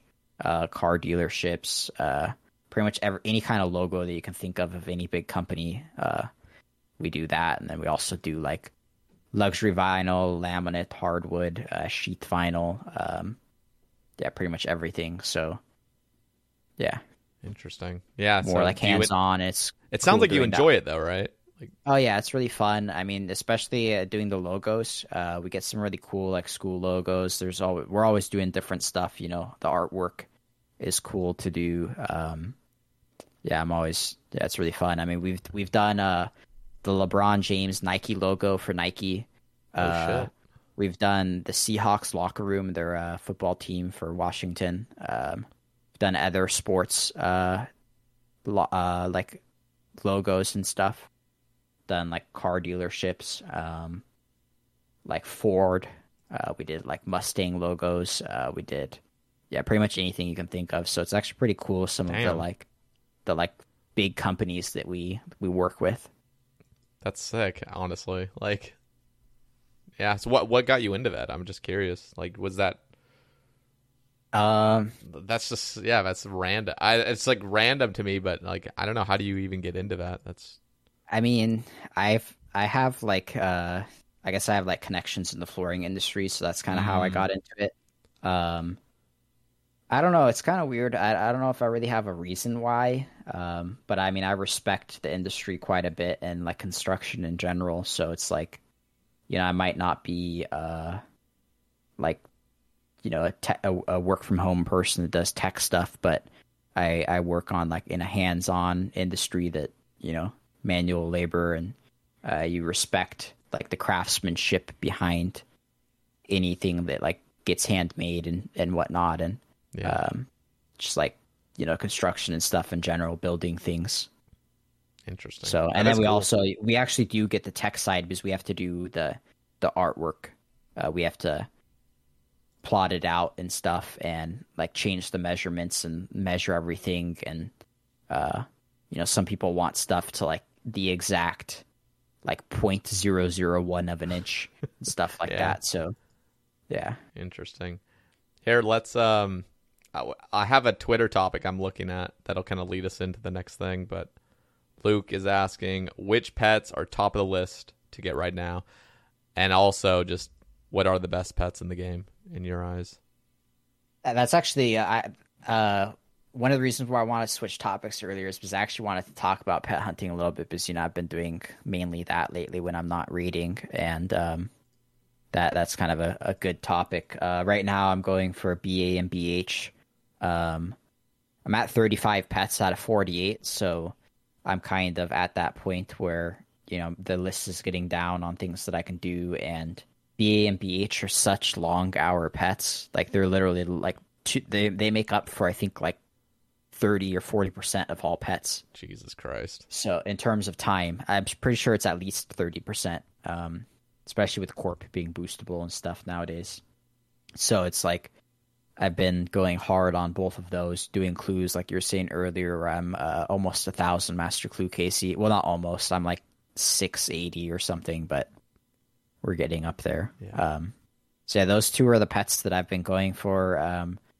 Say some of my favorite pets in the game. I like the Gargboss pet. It's really cool, like graphical pet. I like the Omelette with the dust. Same with TOB with the dust. I fucking wish I had the dusts and the pets. Both of those are like some of the best pets just because of the morphs. Let me see if I can find a pet list so I can look at all the pets to see which other ones I like. If you're logged in game, you can just look at the all pet. No, I'm not. I didn't want to log in because I didn't want to like be distracted while we're talking. Yeah. So I've just been like looking at like things like topics and stuff that we're talking about just so I don't get like distracted. Because I'm at apical agility. Yeah, trying to get a collection. At first I was thinking about doing the keys that you know I've been doing lately, but I didn't want to do that because I'd probably get distracted and like focus on doing that. Doing the tick manipulation. Looking at the list now, I mean Vedion pet's pretty cool. Same with Corp. What is the best pet? If you could only have one. Omelette with the dust, if that counts as one. Yeah, I think Nibbler just barely surpasses it, but I think Dusted. I think actually Dusted Verzik is better than Dusted Omelette. That's probably actually better, but I don't have it, so I can't. I only have Verzik itself. But yeah, I think that's probably almost better just because like the walking Soda Sag and Bloat and all of them look pretty cool besides Maiden. I do like the little Vespula though I think Vespula is my favorite transmog of Omelette. The walking or the flying? I think the flying one's better actually. Yeah. I think the walking's kind of weird. They came out with that and it's like no one ever sees it walking, so why would you like I still like it walking though because it's just so random. Like it's so you never see it. I think that's partly the reason I like it. I linked my pet sheet in the chat as well, so you can see what I have. Ooh, but okay, let's see. I recently, well, I guess not recently, a couple months ago, I finished all skilling pets. I set out a goal that for me to not burn out, I needed to grind out all the skilling pets. Which I guess will lead me to another topic is. Are you familiar with the Wintertot hopping method? Yeah. So it's super popular now, but I was actually the person who created that method like a year and a half or 2 years ago. People might have been doing it a little bit, but not as efficiently as how I optimized it. So I did that on top of another method, and I was getting 90 to 105 Wintertot pet rolls an hour. Wow. So if you think about that, I think right now the meta is like 48 or 50. Yeah, I think you created the solo one right now, but yeah. Yeah, there's like the Wintertot hopping one with the scouter that everyone uses now. And then there's like the point one where you just make a bunch of those potions. So when I first developed the method, obviously there wasn't the scouter, so I would have an alt in all the worlds and figure it out. And then also, I did something that's super toxic and a lot of people are going to hate on. I crashed Solo Wars. Yeah, that's the best points per hour. That is. Yeah, I got so many DMs. People were like hating on me. Like they found my stream and they were like talking shit in my DMs and stuff. And we're like, "Fuck you! You have no life." This and that, and it was so funny. No, that is the best points per hour, though, right there. It is. I mean, that's how I got over 100. That's the only way to get over 100 is to crash Solo Wars. I'm pretty sure it's the record fastest Wintertot. It's 1 minute and 42 seconds for full points. Jesus Christ. That was when I optimized crashing them. I'd even bring in an alt, so right when I hit 500 points, I just end the game like instantly. So, yeah. Oh my God. I mean, it was toxic, but I mean, I was going for the pet, so respect. No, but that's horribly toxic. I would fucking hate you if you did that to me, but at the same time, you gotta do what you gotta do. Yeah, exactly. But yeah, I'd even like when the worlds aren't always lined up, the mass worlds. So when they weren't, I would just go around crashing people and getting the sub 2 minute games. And I mean, I'm glad you're so transparent about it. That's how you. That's at least people understand why. Instead of this thinking you're a total asshole doing it without reason. Yeah. But I mean, if you think about it, that's actually insane. 90 to 105. Like 90 was the minimum that I was getting. It was pretty crazy. I mean, that's like over 100% time increase or like time decrease versus how it is now because it's like 48 or something. So it's literally like a 50-hour pet. I brought along like a couple friends. Like I let them leech off of my method when I was doing it, and even Coxie was able to get his the same way. But yeah, that one was interesting. Mining pet, I created a 2+2 VM method. That one was really good. Obviously, it's still not as good as Gem Rocks, but I mean, who wants to 4-tick Gem Rocks? So, pretty sure it's 4-tick. Yeah, 4-tick. I don't think you can 3-tick them. I wish you could. They really should change it. It was like 10 hours slower than that, but like VM's completely AFK if you're doing it right. So it was, and the method, you're getting like 110 to 120k XP per hour at VM. Isn't that pretty crazy? Yeah, that's. Yeah, that actually starts involving effort, though. I feel like to get. No, the way I was doing it, it was like AFK. Really, but I mean, it's a little bit of effort, like maybe for 30 seconds out of the 10 minutes, but it's pretty AFK. Yeah. I actually I had some 200 mil all people get so happy about it that like they started paying me, and I would be the 2 alts in the team for them, and there'd be 2 of them. Damn.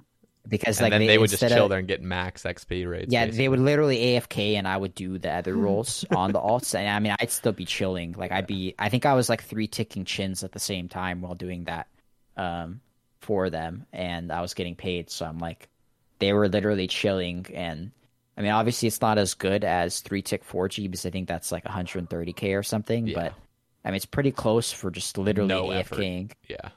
Yeah. So I think that's kind of cool how like you do need a little bit of the effort with the alts, but you could also just pay somebody to do that for you, and then it's almost like a buyable of just AFK.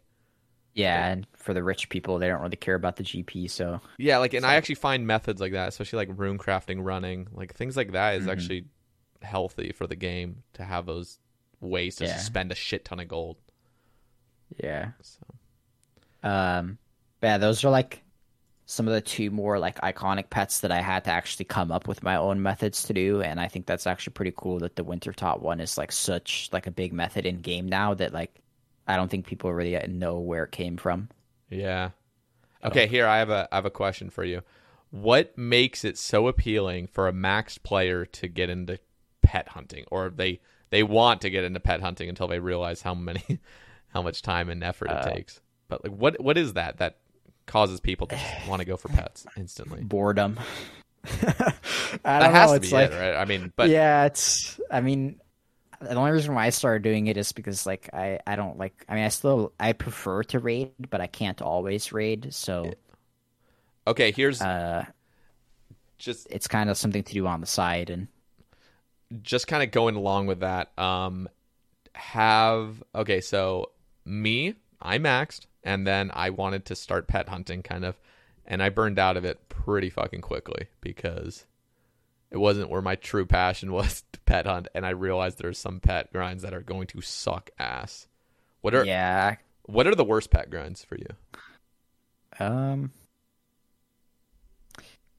Like, okay, what's the Gauntlet pet worst for sure?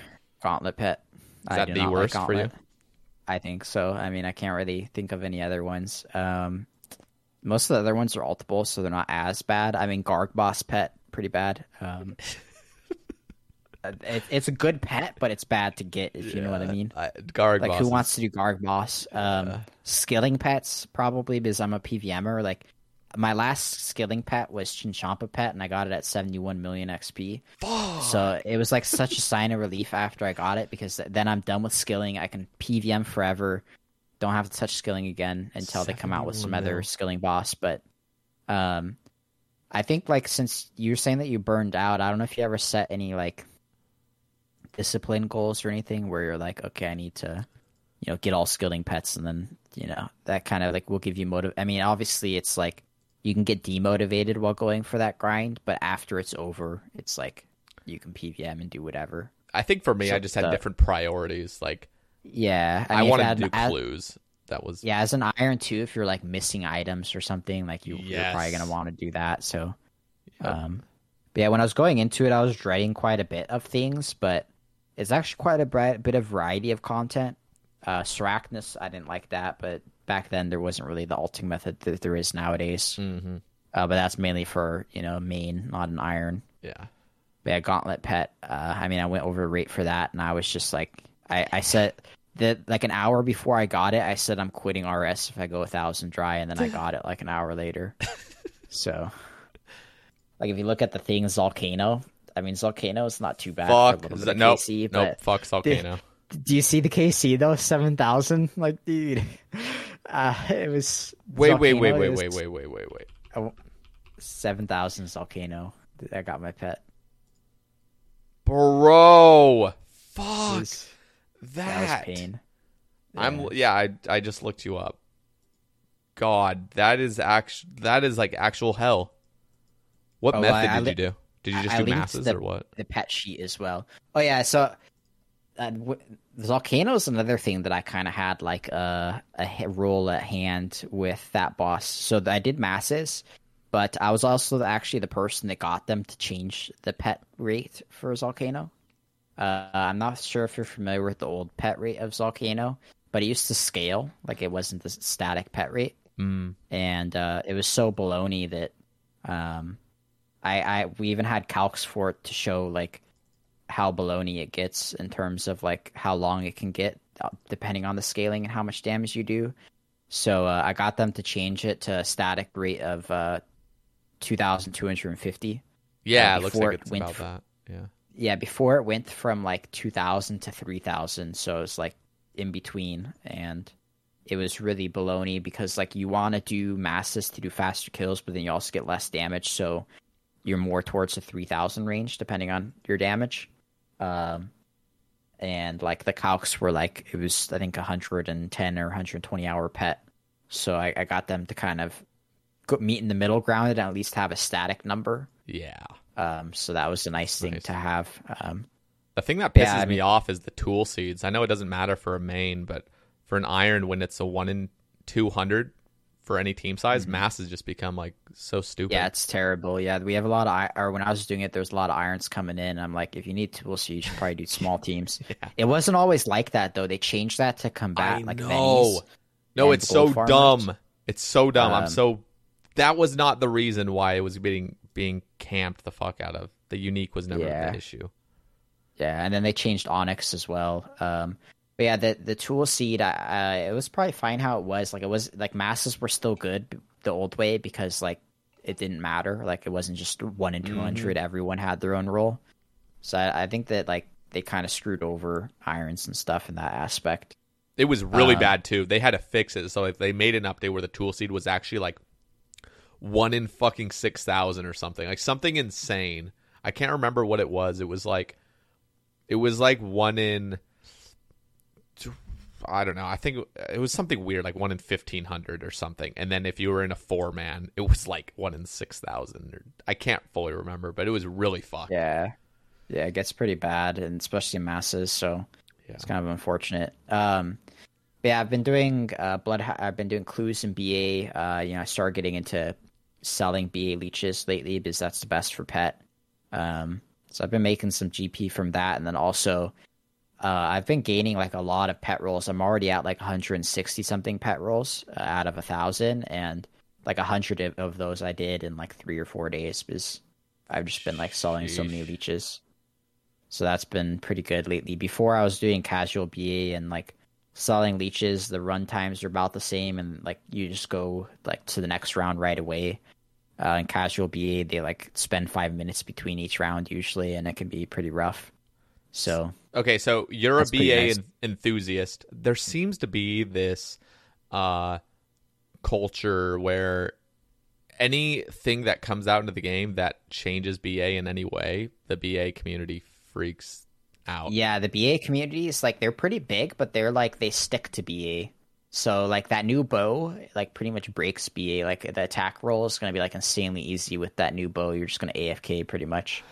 So it's going to change the meta quite a bit. Are they happy about that, or are they pissed? No, I think they're some people are happy because they think third age bow shouldn't be best in slot at BA, which it currently is. Yeah. But then some people are mad because they think it's going to like take away some of the skill. Like BA is actually like, so many people think it's just a casual minigame, but that is actually like super strategic, and there's so many, like, I still don't understand everything there. There's so many different stalls and forces and this and that, saving a tick here, saving a tick there, and like there's so many different like codes and different like languages that they use there, and it's crazy.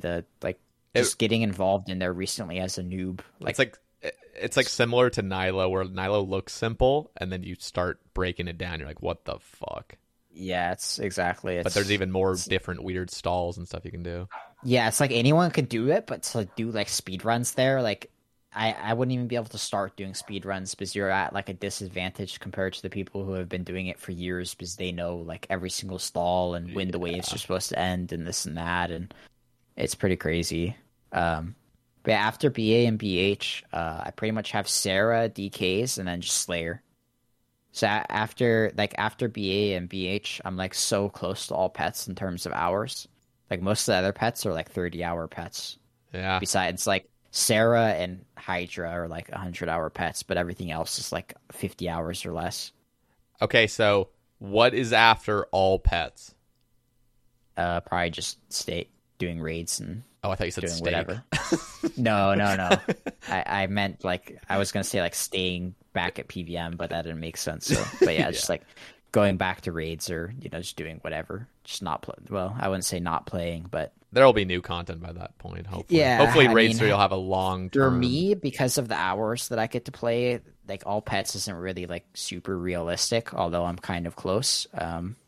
It just there's so many hours left that there's gonna be new content by then and. Oh yeah, raids 3 pet, next pet. Yeah, more so pets as well. So yeah, there's gonna be quite a bit of other things. Okay, this is a little random question from a cold one. Jersey Mike's, Steak and Shake, Popeyes. If you could only have one of these, which would it be? And I have to bring up, there's another guy, Hunt, who said Raising Cane's over everything. I've never even had Raising Cane's, so I don't even know. Raising Cane's I don't think I've... Gold. Is that like the Popeyes competitor kind of? It's better. Okay, have you ever been to Zaxby's? No. Okay, that's like a southern thing. I don't. Yeah, no, it's way better than Popeyes in my opinion. Raising Cane's is like pure quality. I think that his question's kind of weird because he lists 3 different places that like aren't really competitors. Yeah. So it's like if you say like Jersey Mike's, Jimmy John's, and Subway, that would make sense. Yeah. But like I've never had Steak and Shake. I don't think I've had ones that are like similar to that are like have similar names, but I don't know. I feel like that's not even a question. I mean, Jersey Mike's is just like the way of life. There is no like other way. See, I've only had Jersey Mike's once, and it was pretty shit. But I think it was a basic sand. Well, I didn't order it. Somebody else ordered it, and it was just like really basic, and I wasn't that big of a fan of it. So I mean, I've only had it once.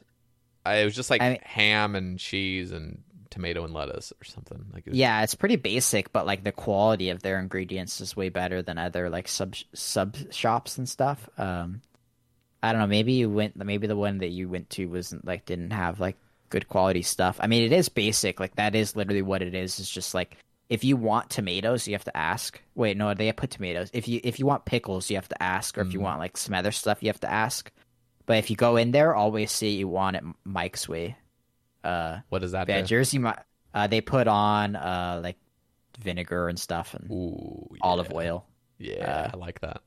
But yeah, I always ask for like bacon as well on it, or like if you get their Philly cheese, it's pretty decent. But I like their I think it's called like the American. It's just ham and cheese, but like their quality of ingredients is a lot better. I mean, if you say that their shit, do you think Subway and like Jimmy John's or any other like what sub shops do you go to? No, I don't think Jersey Mike's is shit. I just didn't see it. Maybe I said that. I meant just very basic. But Subway, I don't like. I don't like Subway. Okay, I think it's really shitty quality. I will never go to Subway. Like I'd rather like Subway is super low tier. I mean, Jersey Mike's is still fast food type thing, but like that's like the higher tier of sub shops in my opinion. Like Jersey Mike's is just a way of life. So I used to get Jimmy John's, but then I used to get Jimmy John's probably 3 times a week in college, just delivered to me. And then so you like Jimmy John's?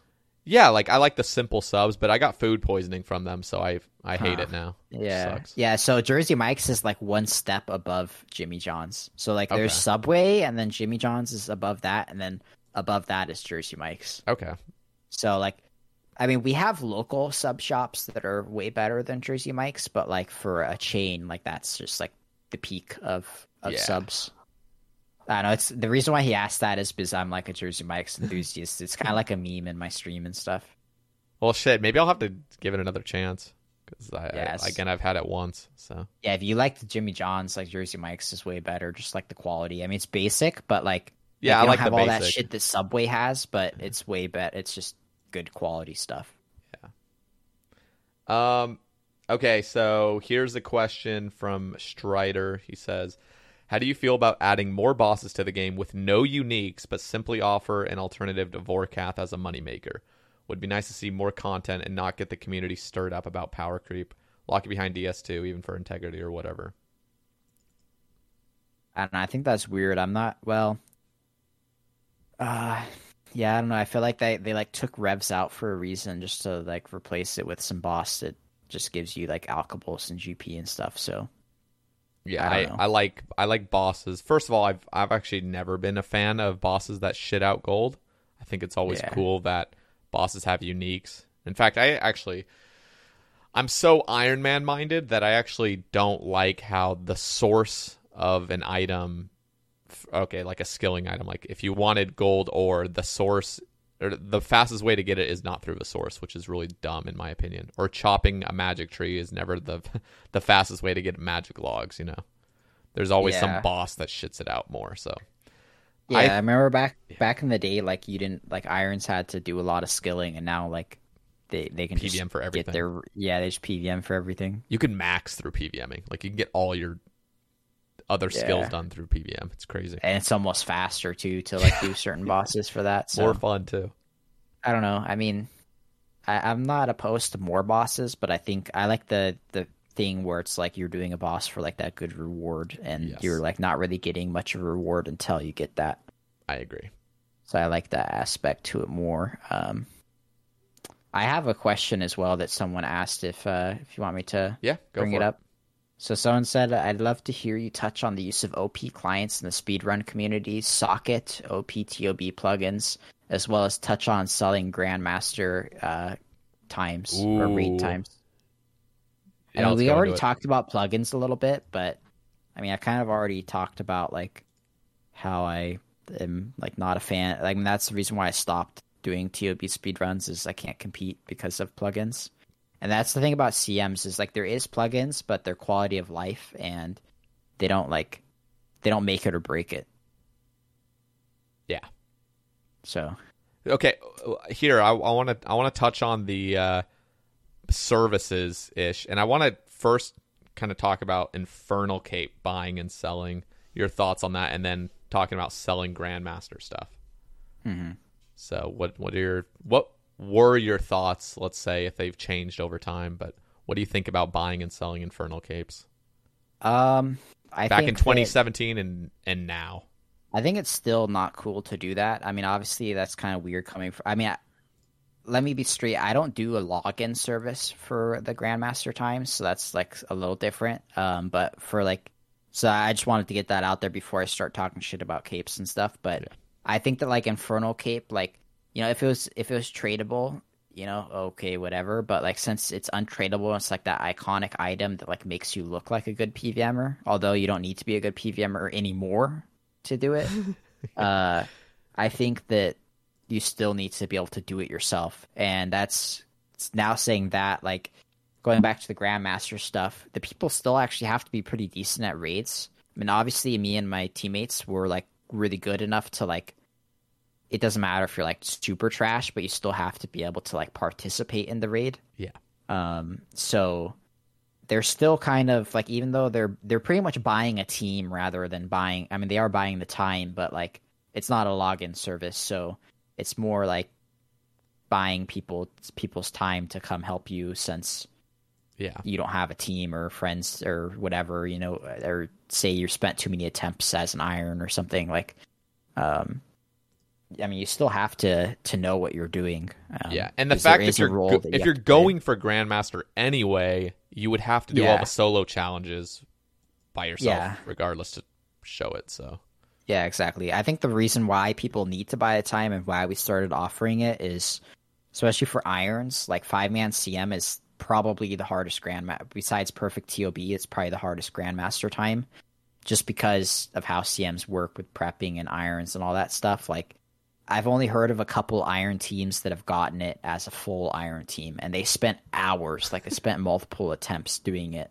Whereas if you come to us, it's just one and done. Boom, done. I used your service, and it was wonderful. It was just, yeah, it was simple. So shout out.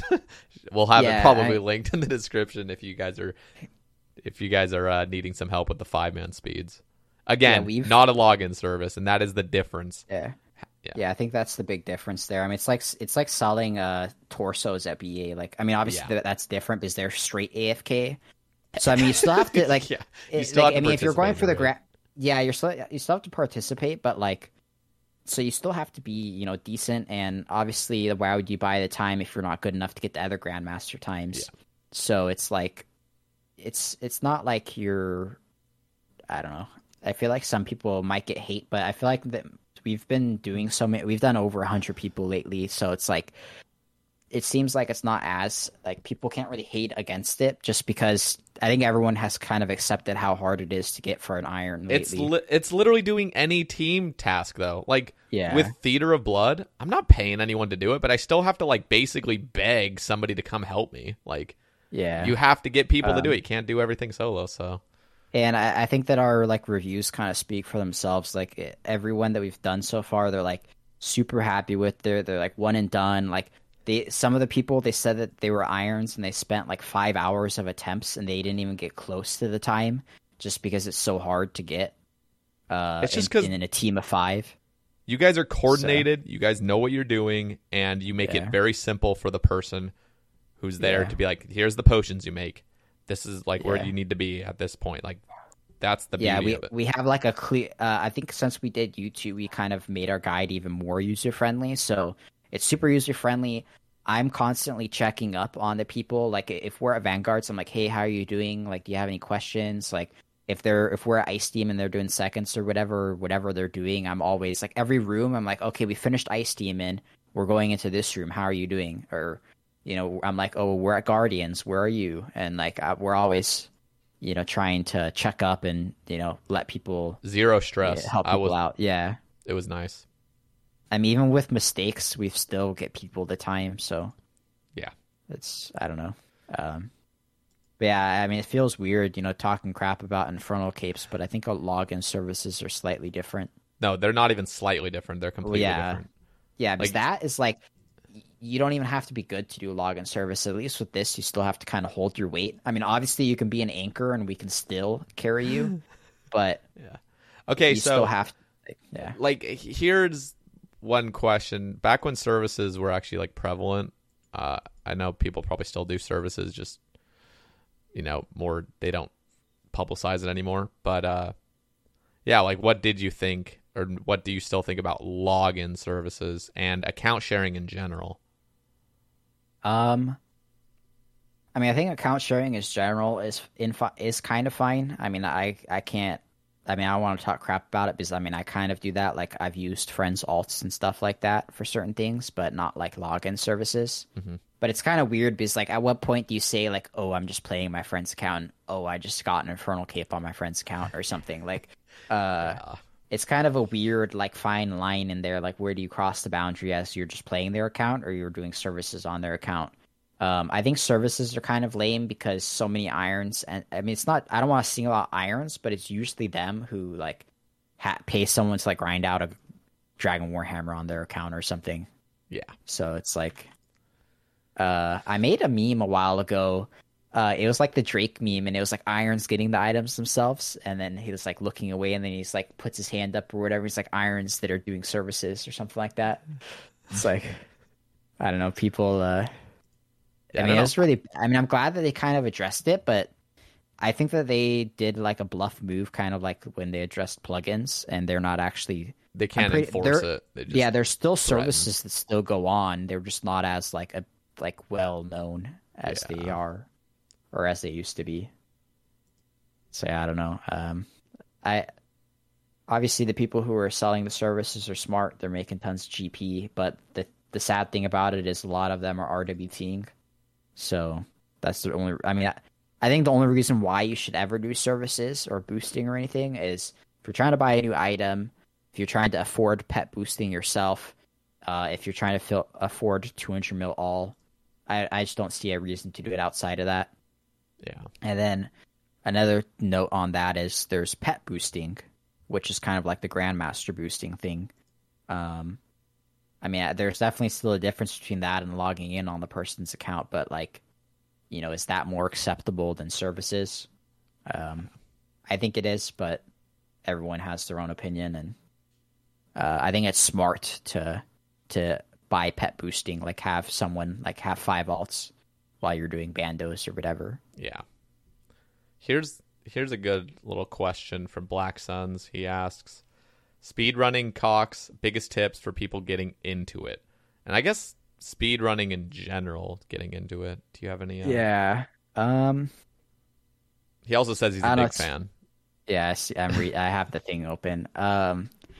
It's so I don't know. I think it's hard to give people tips because it's like it's like that guide that we had for irons, you know, that we carry for grandmasters. Like you can read the guide, but that doesn't mean that like that's gonna make you good. Yep. So I think lots of practicing like knowing where your inventory is gonna be at all times. That's a really big thing for any kind of speed run, like TOB, Cox. I don't know how big it is in Inferno, but tracking your inventory where your items are gonna be. Absolutely. It's like if you get lost in your inventory. I remember my first time doing TOB after like a year on the Nilo boss, I like messed up a switch and I like got lost in my inventory. I was like, where are my items?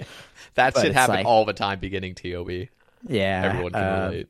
So I don't know. Like I always move my items around between rooms and stuff at like CM and TOB. Like I know where my items are going to be. I'm prepared for what the next room's going to be, just knowing what's going to be next.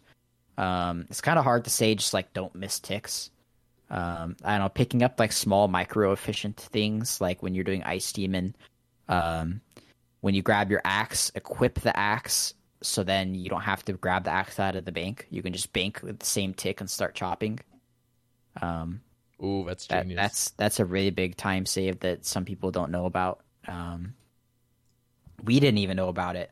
For a while we were banking the axe and then putting it in like the first inventory slot so we know exactly where it's at. Yeah. Or I guess it would be the first and that like you automatically lose time is you can't one tick the chest. Yep. And then someone named Sido, we saw him doing it, or I think he suggested it to us. He's like, why don't you guys equip the axe? And we're like, oh. And yeah, it's like way faster. I mean, that saves time. I mean, the biggest thing is just, like I said, inventory management is one of the biggest things for speedruns. Yeah. I don't know if you have any input on that or. No, I mean, honestly, that's a big thing is just practice. You'll never get good if you don't just send a fuck ton of them. Yeah, it's hard to really give advice on that. Like maybe watch VODs of people that have done old records or new records. It's just hard to be like, you know, do this, do that, because you need that personal experience to. Yep. Like, absolutely. To get better in that repetition. I wanted to ask, what are your thoughts on combat achievements now that they've been out for a while? And what are your thoughts? Mainly, I want to talk about the rewards given from them, but also just the task difficulty in general. Yeah. I mean, there's a lot of, like, on the lower tiers at least, there's a lot of random tasks that it's just like, dude. I mean, even some of the Grandmaster tasks are just like, man, this is like such a hassle to do, but yeah, at least they're one and done. You're just like, just do it and you never have to do it again. Like, but they are tedious as fuck, I do admit. For me, I don't really have any plans on doing it. I mean, I'm kind of glad that there's not best in slot behind it because I mean, I'm not good at Inferno and I'd probably struggle at that one at least. I mean, that's not saying that I can't get good at Inferno, it's just that it doesn't interest me right now. Yeah. And I think that I think there could be better rewards, but I don't know if there should necessarily be best in slot rewards behind it. I know that you mentioned stuff about like the clue rewards aspect of it, like the 5% or whatever, and I came up with or I made a proposal as well to your thread or whatever. But I mean, obviously the rewards are kind of like right now, or they definitely are like They're but I think it's more. But that's I think it's more of fine. something. Yeah, I think it's fine. I mean, it's more of something to do to like challenge yourself rather than like you know, do Get you a really best in need- slot from it. Yeah. Yeah. Do you really need like a reward from it, or more so like a personal achievement satisfaction behind it? Like not Not a everything flex has to. Yeah, I mean, the helmet. Yeah, it's definitely a flex. I don't know. I think mean, I really hope, even if nothing else were to come from it, I really wish that hilt would teleport you into the bank vicinity rather than randomly in that little like crevice of moral wreck. wait, where? Oh yeah, it teleports you to Inferno. Yeah. Yeah, it teleports you into like the random little spot. Like Does it teleport you to like right outside Inferno, kind of? Or no. So right by the bank, you know that like bank area where there's like that Yeah. range. It teleports you like outside of the bank in that little indent. I think- like a little like if you looked at the map, you would see this little like indentation. yeah. It teleports you inside of there, and it's really obnoxious. I think they probably did that maybe so it's not best in slot bank, but I guess that could actually be like a better or like obviously it's not the best reward, but maybe that's the best in slot banking, so it's like faster banking than any other bank. Yeah, I and mean, there that could still be, like- is That could really be a fast. decent reward. Yeah, and like there already is a best in slot bank, which is the Sepulcher Bank. If you're not on PvP Worlds, Yeah, I'm familiar with that one now. But that hilt is something you have to carry, so like you can't just have it on your maxscape. Like Crafting Guild's amazing because it's just on your fucking back at all times. Yeah. I think a Crafting hilt Guild would is be just cool. unbeatable right now just because of that. I mean, it's not unbeatable, but I mean, no one really wants to grind out Sepulcher to get the teleports to constantly have them. But I think that, like you're saying, having that closer to the bank, like, I mean, even if it's best in slot banking, like, I mean, that's some kind of reward to not be like super overvalued where people are like, oh, I have to do this. Yeah, It's that's still like nice. something that is like, okay, yeah, I mean, it's an incentive to do it. Yes. I mean, there definitely could be more rewards, but like I was saying, I don't think that it necessarily needs best in slot because I think it's the personal satisfaction of getting the achievement is the reward. Yep. Yeah. I think they nailed it with combat achievements. I think the difficulty could have been a little bit tougher, but that's me after the fact. Of course, I thought a lot of them were really tough during it. So Yeah, I've seen some people. I've seen some people that aren't really the best get the Grandmasters done. So it's like it's not like insanely tough. But if you want dedicate like, the time, you can get it. if you want super tough, join Obliv and try and do like the Obliv diaries because those are like pushing it to some of the times. The Yeah. Gauntlet one, I wouldn't even want to do that. I mean, that's not like insanely hard, but it's just so many resets and stuff that Yeah. I don't know. It's like you can set your if you really want a challenge, you can make your own challenge. I don't know. It's like, but I I mean, mean- at least it's something for people to go for that they have a goal of like getting better. Yeah, no, it definitely taught me a lot of things. Just even Gauntlet taught me so much about Gauntlet of like learning how to unequip my weapon to kick Hunlift. Like that sounded so fucking tedious before I ever like did it. I was like, God, I'd never want to do this. But then I did it and I was like, this is actually pretty engaging. It's pretty fun doing little weird things like that. Yeah. I see a question here to say how many times did you finish the Cox log by Borkin? Oh yeah. But that I get so many questions of that because they're like, oh, he has 10,000 rates, Casey. But little do they know I got like 9,000 of them before the log came out. So Oh, true. Yeah, everyone. yeah, even TOB, I don't even have that log completed. I mean, I think I have the Cox log complete, or I might actually have both completed now, but not like multiple times, just because. Like I was over 2,000 KC, like 2.5K by the time the call log came out. So Yeah. it's kind of unfortunate. Oh yeah, that's another thing to mention is I was actually the first person to get the Sinhaza Shroud Tier 5, which is the 2,000 TOB cape. Dude, that is okay. Wait. It was, so at one point it was the rarest item in game because I was the only person that had it. Yeah. Wait, do Or, like, you have like a month or two? do you have a 2K CM cape as well? No, I'm only like 1,200 or something.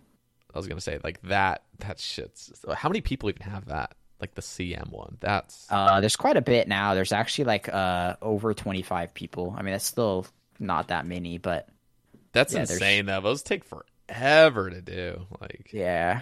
I mean, if you do fives, it's a little bit more common, but most like, people the who do fives resetting? nowadays do speed runs now. So like when I do speed runs, we might not even see Olm for like 2 hours. yeah, the because all resetting this, can. yeah. So there's 32 people that have 2000 or CM. Damn, that's more than I thought. But yeah, that's disgusting. That's a lot of And time. then one of my teammates, OG Keck, he has 3,210. And one of my other teammates is Voss, and he has 3,083. And then Are they dry on dust, or do they just do it for fun? no, they have Okay. for fun and speeds. And then my friend Pahiz has 2,790. The rank 6 guy, Royal Rain, he's one of my friends too, for CMs. He actually went like 2,400 dry for his dust.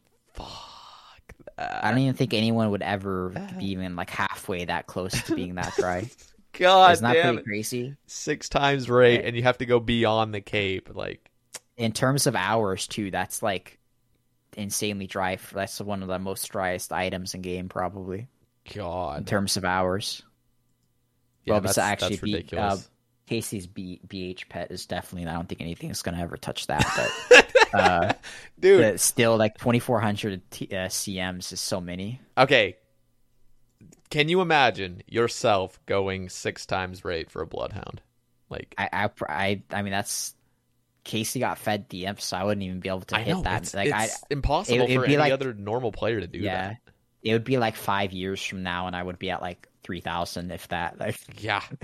just because of how like hard it is to get clues. I mean, with that new I mean, this is still kind of on topic. That new method, or well, it's not necessarily new, but the 2.3 elite clues per hour from Urium Shade Remains. Yeah. That like kind of helps, because like right now I was buying DMs for a while, and you lose so much that, I mean, DMs have gone up now, and it's like I sold all my DMs instantly, and I bought just straight remains, and I have enough to do like 400 clues, because it's just like like DMlings are such a waste now with that method. Like, that method is so good. Yeah. No, but Especially because you can just be on mobile. Like, you can zero time it. I zero time collect the keys when I'm on like lunch break and stuff at work, and I literally just, it's like zero time elites. I mean, it's unbeatable. and it's fun. You just get it's similar to the DM Yeah. thing, where you just get these little loots here and there. Yeah, you actually make money doing it too, which is even crazier. And you get XP. So, yeah. Oh, it's actually pretty good XP. It's 930 XP per bone, between fire making and prayer. It's like almost 400k, or maybe even more than 400k fire making XP per hour, and then like 50 or like 80k prayer XP. Jesus. So it's actually like you can get like, I think you could do 600 plus an hour, or like 650 an hour, if you do the 7-tick method with Celestial Spark. And I mean, 930, that's like what, 540k an hour or something like that. I wish Irons could do per that. hour. Yeah, so it's actually pretty good XP, let alone, getting GP from it, and the elite clues is just insane. Yeah. I'm jealous, dude. I would love to do that, like, off stream, get all the shit, and then on stream just go and have a bunch of fun. That's what I've been doing. I have like almost 5,000 keys. God! I looted some over the weekend. I looted probably like 1,000 on stream, and I was doing clues and BA, and That's so fun.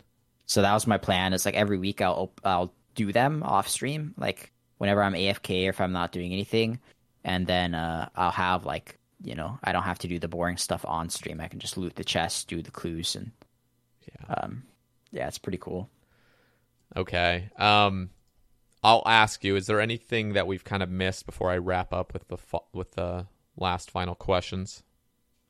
Anything you would like to talk about? I know we've probably missed a few things, but yeah, we probably have. I mean, I feel like I can personally, like, once I get talking about RS stuff, I can just keep on talking. So it's like, I love it, dude. It's like, yeah, we're capped, unfortunately, with the podcasting host, and I don't like to go over 4 hours because then the quality goes down, even when it's approaching 4 hours. But yeah, I don't know. I mean, obviously, we can always do another episode a different day if we have stuff to talk about. So it's like Lucid Dream Part 2. Yeah, I can always talk about stuff. I mean, I can talk. I'm watching this video of me doing switches as well. I mean, I've had people like compliment. It's weird because I've talked about it too, where I'm like insecure about my clicks. But like, I mean, I don't want to say I have good clicks, but I mean, I have pretty decent clicks usually. Like, I can do fast clicks, but my problem is dragging. Yeah. So it's like people compliment me. I'm like, damn, you just did this crazy switch, and then I think that they're like making fun of me at first because I'm like, I always drag my switches a lot. Like here, I just posted that video right there, and it's I don't know. I feel like a lot of people are like, damn, like you'd be really good at Nilo Boss because you can click fast. Your clicks are like insane, and I'm just like. And I feel like I'm always insecure about my clicks personally. I think we're all pretty, well, not everyone, but a lot of us are pretty shit at the game, just in general. Like, I wouldn't say I'm, like, yeah, I have a Zook helmet, but, like, God, I'm still horrible at the Inferno and stuff, relatively. At least I feel that way. But I think when you compare yourself to the average player, like, you're probably comparing yourself to, like, Adicon or Bodhi or something, like the crazy clicks that are just impeccable. But yeah, no, I think you're and like I don't know, I feel like I can't really, I mean, obviously I know that I'm not the best, but I know that I'm not like bad. It's just that I feel like I can't really, I have quite a bit of haters too lately, so it's like I don't really like to feed them and say like, oh, I'm insanely good, because then they just like laugh at the background. So it's like, I don't know. I mean, I can definitely say that I'm like one of the more like concrete names in terms of like older PVMers, I guess. Yeah. So I don't know. I mean, there's definitely a lot of newer names nowadays, like next gen raiders and stuff, that you're just like, damn, those guys are good. Yeah. No. Yeah, I'm excited to see Raids 3 and what you do with it, and eventually start speed running Raids 3 and testing out invocations. I'm excited just for all of Raids 3. I'm so fucking pumped. And Nex even. I've never done Nex, so. And I don't know, I feel like a lot of people might not really know, some of like the contributions that I've made to like some of the Raids strats, Raids 1 and Raids 2, but I've been at the forefront, whether it's been my team or me myself that's came up with a lot of these new, like the current metas and stuff, and even like some of the older metas. Like my team was one of the first teams that started using chins at Maiden. Everyone was just mage the Nilos. Yep. And that was like a big game changer. So I mean, all the even theory crafting that's involved in it. I mean, and like Nihilo waves and stuff. I mean, obviously, like a couple people that I raided with are better at Nihilo waves to me, but they were like the ones that like sat there and like figured out how to do it like correctly.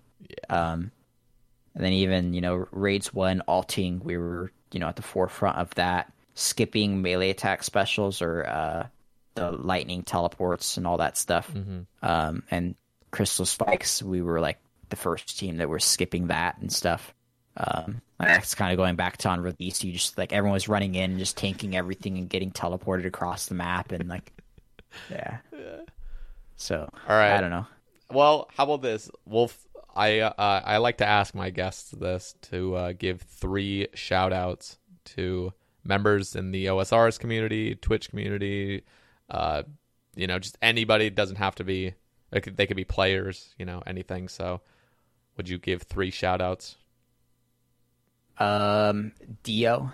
I feel like, I mean, most people who are like in the forefront of PVMing nowadays know who Dio is, but he is, one of the brains behind a lot of like speedrun strats and stuff. He's really like good at paying attention to ticks and doing calcs and all this stuff. Rusty, he's been at the forefront of pretty much all of my raids.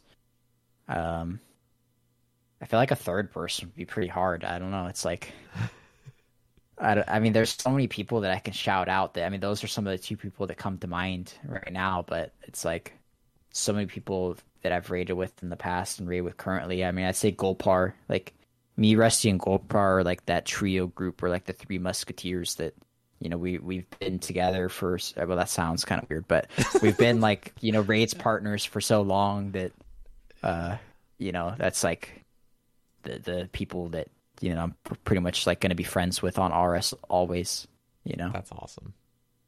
Yeah, I think that'll kind of wrap it up. But Lucid Dream, we will definitely have to do another one of these, especially after Raids 3 and Next come out. I want to hear your thoughts on all of that.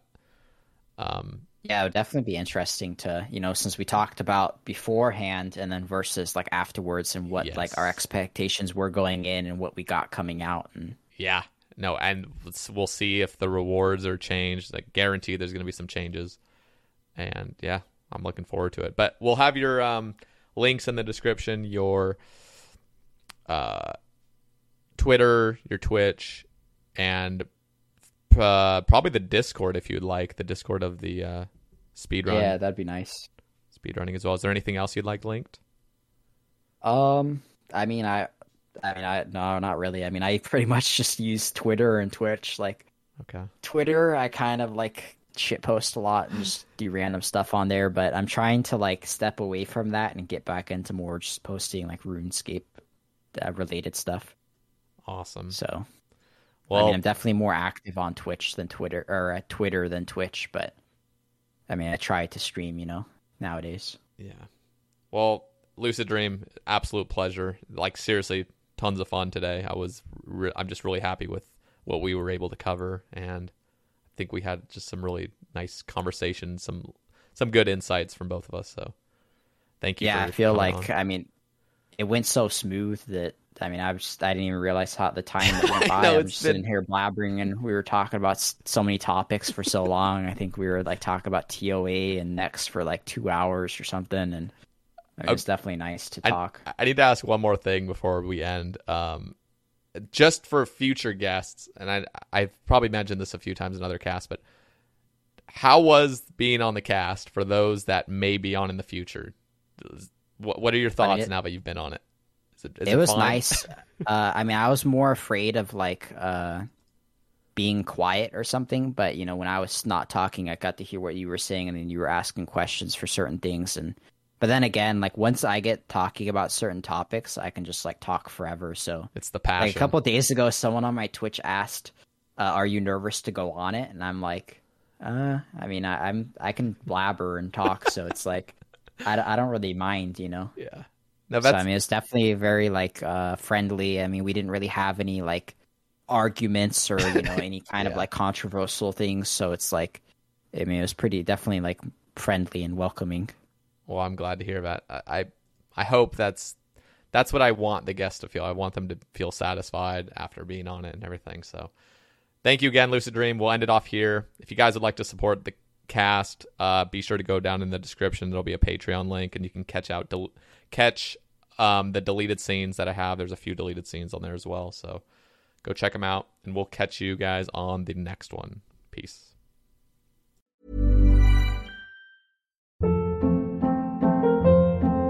Hold up. What was that? Boring. No flavor. That was as bad as those leftovers you ate all week. Keke Palmer here, and it's time to say hello to something fresh and guilt-free. Hello Fresh. Jazz up dinner with pecan-crusted chicken or garlic butter shrimp scampi. Now that's music to my mouth. Hello Fresh. Let's get this dinner party started. Discover all the delicious possibilities at HelloFresh.com. Hi, I'm Daniel, founder of Pretty Litter. Cats and cat owners deserve better than any old-fashioned litter. That's why I teamed up with scientists and veterinarians to create Pretty Litter. Its innovative crystal formula has superior odor control and weighs up to 80% less than clay litter. Pretty Litter even monitors health by changing colors to help detect early signs of potential illness. It's the world's smartest kitty litter. Go to prettylitter.com and use code ACAST for 20% off your first order and a free cat toy. Terms and conditions apply. See site for details. Want to get a chiseled look in the jawline? Sculpt and shape your jawline with added volume from Juvederm Volux XC. Juvederm Volux XC is an injectable gel specifically designed to be robust enough to improve moderate to severe loss of jawline definition. And it is the first and only hyaluronic acid filler approved for the jawline. Add volume to your jawline for a chiseled look with Juvederm Volux XC. For important safety information and to find a licensed specialist, visit Juvederm.com. That's Juvederm.com. Not for people with severe allergic reactions, allergies to lidocaine, or the proteins used in Juvederm. Common side effects include injection site redness, swelling, pain, tenderness, firmness, lumps, bumps, bruising, discoloration, or itching. There's a risk of unintentional injection into a blood vessel, which can cause vision abnormalities, blindness, stroke, temporary scabs, or scarring. Talk to a licensed specialist to find out if it's right for you. Visit Juvederm.com. That's Juvederm.com.